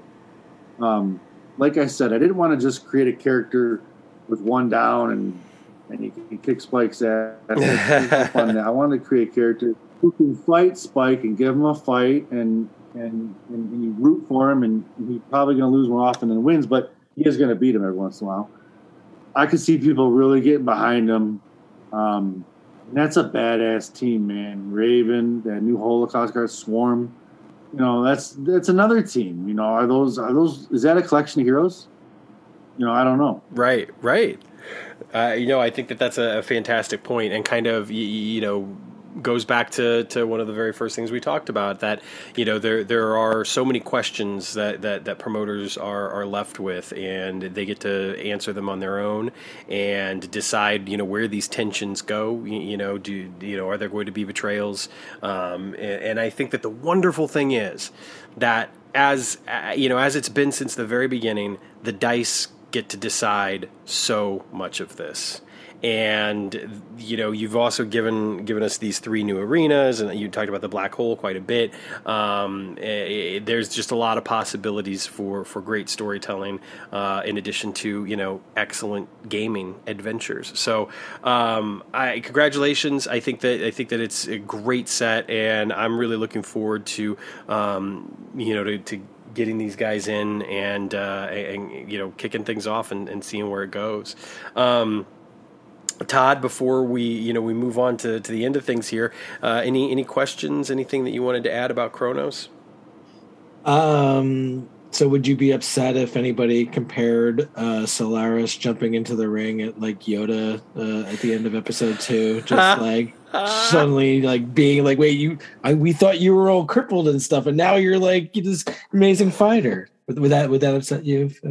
No, in fact, I'd be lying if I said that the whole Solaris thing wasn't slightly inspired by Yoda himself. That's awesome. That's funny. Yeah. Well, overall, I think I'm very excited to play out some of these matches there. I haven't had a chance to yet. I've just been mailing out stuff, but now that I think everything is officially in the mail, I can actually sit down and roll out some stuff tomorrow night. So I'm looking forward to that. Yeah, me too. I don't have rehearsals and have some time to myself over the next few evenings, so it'll be the perfect time to dive in, as well as, of course, get some Legends action going on, because I think it's time for Billy Wicks and Sputnik Monroe to bring some action to Central States Wrestling. Well, it might have to be a first round matchup on Sunday. I'm thinking we have to book that. Yeah, I think it's going to have to happen. It has to happen, right? Rob, thank you so much. This has been a pleasure, and obviously there's a lot of stuff that we probably could have covered and gone a little bit more in depth to, but it's been a lot of fun talking about all this, and I look forward to the next time we get the chance to do it. And I'm sure at the con we'll be able to maybe follow up on some things and hopefully have some other promoter questions come in, and maybe even some stuff that'll promoters will want to follow up on that sprung out of this conversation. So thank you so much, not only for being on the podcast and answering all these questions, but for your efforts and for your work on creating all this cool stuff that now we get to go and play with. Yeah, thanks for having me. I always love talking about this. You guys throw me through some loops, asking me questions. It gets me thinking. Now I'll be up all night thinking about why did I put Totalis on the College of Chronos, but it's fun. We'll think about. Yeah, but no, I love it, and thanks for having me. And I'm really looking forward to this con. I mean, like. This has been, the Lions got Hard Knocks, then the draft, then my Chronos set came out, and we're going to have WrestleMania. Like, it's just like the best month ever. So I'm ready to go. Right? No, I know. I think it's going to be an awesome time and a great great couple of weeks as people get their cards, start playing Mania, all the conversations that can happen about wrestling and and hopefully Zeke is able to be crafty and get a few signings. I know it's difficult, obviously, during Mania weekend because everybody's going all over the place, but we'll see what happens. So yeah, good times. Good times are here. Good times are ahead. Obviously, the con this weekend. If you've not already booked your ticket, do so. Even if you're not able to make it because you're not going to want to miss out on the exclusive card. It's true. We've seen it happen. The exclusive cards have been selling for, $30-$40 a pop. Well, if they've been listed for that much, I don't know how much they're selling for. Yeah, I think the highest I saw one sell for was maybe around like 70 or 80. So, wow. It's insane. Get your. I know some of them have sold for like $30 or $40 at least, but anyway, get your ticket so you can get the exclusive card, and even if you can't be there, but above all, if you can be there, totally be there. It'll be a great time. You won't want to miss Jerry Briscoe. You won't want to miss the panels with all of the talented crew that work on the cards. And of course, if you're interested in the tournaments are always a heck of a lot of fun, as are the conversations that take place outside of that. And of course, Tom will be there, and the Dark Menace will be there, and you're not going to want to miss what they have to say. So, we're on the road to Galacticon pretty much already. The countdown has begun, and it's a road that you don't want to miss. Todd, what else is coming up for us? I've been working hard on the upcoming schedule for podcasts coming up, and we have some good things coming up. Next week we're probably going to mostly be talking about the Road to Galacticon event, but we do have some cool promoter spotlights, a possible interview that looks like it's coming up, and I had 3 different tournaments already planned out too. So lots and lots of good stuff coming up there. Should be pretty sweet. I did want to also mention I had a couple folks, I've been interacting with the last week as things been mailing out, who've reached out and just mentioned how much they like the podcast. So it's great to hear that, people are listening. I've been looking at some of the numbers, and it's nice to see, our numbers are definitely picked up a bit especially since the Ask Us Anything episode a couple of weeks ago, and people are sticking around and really enjoying stuff. So, thank you for everybody who's kind of mentioned, positive things, especially around our, 1-year anniversary last week, which was great. Definitely keep on letting us know that, that you're listening, and, let us know your thoughts, what type of topics you want to hear. We do have a couple open spots left in the schedule here. So if there's any topics people want to hear, definitely let us know. And I look forward to seeing everybody on Sunday. Still some time to get your tickets up until the time the con is kicking off. We'll have it open and available. I'll be sending out the links. But this Thursday at 8 p.m. Eastern is the cutoff for the tournaments. I will mention that. So awesome. Other than that, on behalf of Mike, good night to all of our friends on the Baltic. Fantastic. It's always a pleasure. This has been a fun, epic episode. There's going to be a ton of great wrestling to watch this weekend. We didn't even talk about NXT or Supercard of Honor or the myriad of indie shows that will be going on in Texas and surrounding the events. So you really, it's pick your poison time, because if you're not necessarily into WWE as much, that doesn't mean that there's not going to be something awesome to watch. And of course, if you are into WWE, it is a cornucopia of events, whether you're watching the Hall of Fame, which of course we get to see the Undertaker, and the Steiner brothers just got announced, which will be interesting, I'm sure, to say the least. I imagine Scott will be on his best behavior, or maybe not. You never know. And it'll be a fun time. And I'm sure that NXT event, regardless of whether or not they're as great as they once were or not, I'm sure that it'll still deliver, no pun intended. And then you've got Mania, and then you've got all the indie shows that'll be taking place as well. And Super Card of Honor, I think, is going to be phenomenal. There's some amazing matches that have been announced. FTR taking on the Briscoes is a match that has just kind of been, slow burn hyped for like 2 years now, if not more, pretty much ever since FTR left WWE. So lots of cool stuff to check out, and I will again give my endorsement for Stardom World Climax, the best and the top from this past weekend. If you're not going to watch the whole event, at least check out the main event from the first night, Shuri versus Julia for the World of Stardom title. Just a fantastic match. If you've been a fan of Kairi Sane at any point, check out her matches. The tag team match from the first night where she teamed up with Mayu Iwatani against the Cosmic Angels, and then of course the night 2. I mean, night 2, it's hard for me not to say just go watch the whole event. You might be able to skip the first 2 matches or whatever, but by the time you get, past those first 2 matches, everything on it is fantastic. There's something for everybody. Kairi versus the Starlight Kid, amazing. Saya Kamitani versus Tam Nakano might have been the match of the weekend. And then, of course, Shuri versus Mayu Iwatani. I mean, you're not going to want to miss that. So lots of great wrestling, as always. And if you didn't pre-order for whatever reason, order your sets.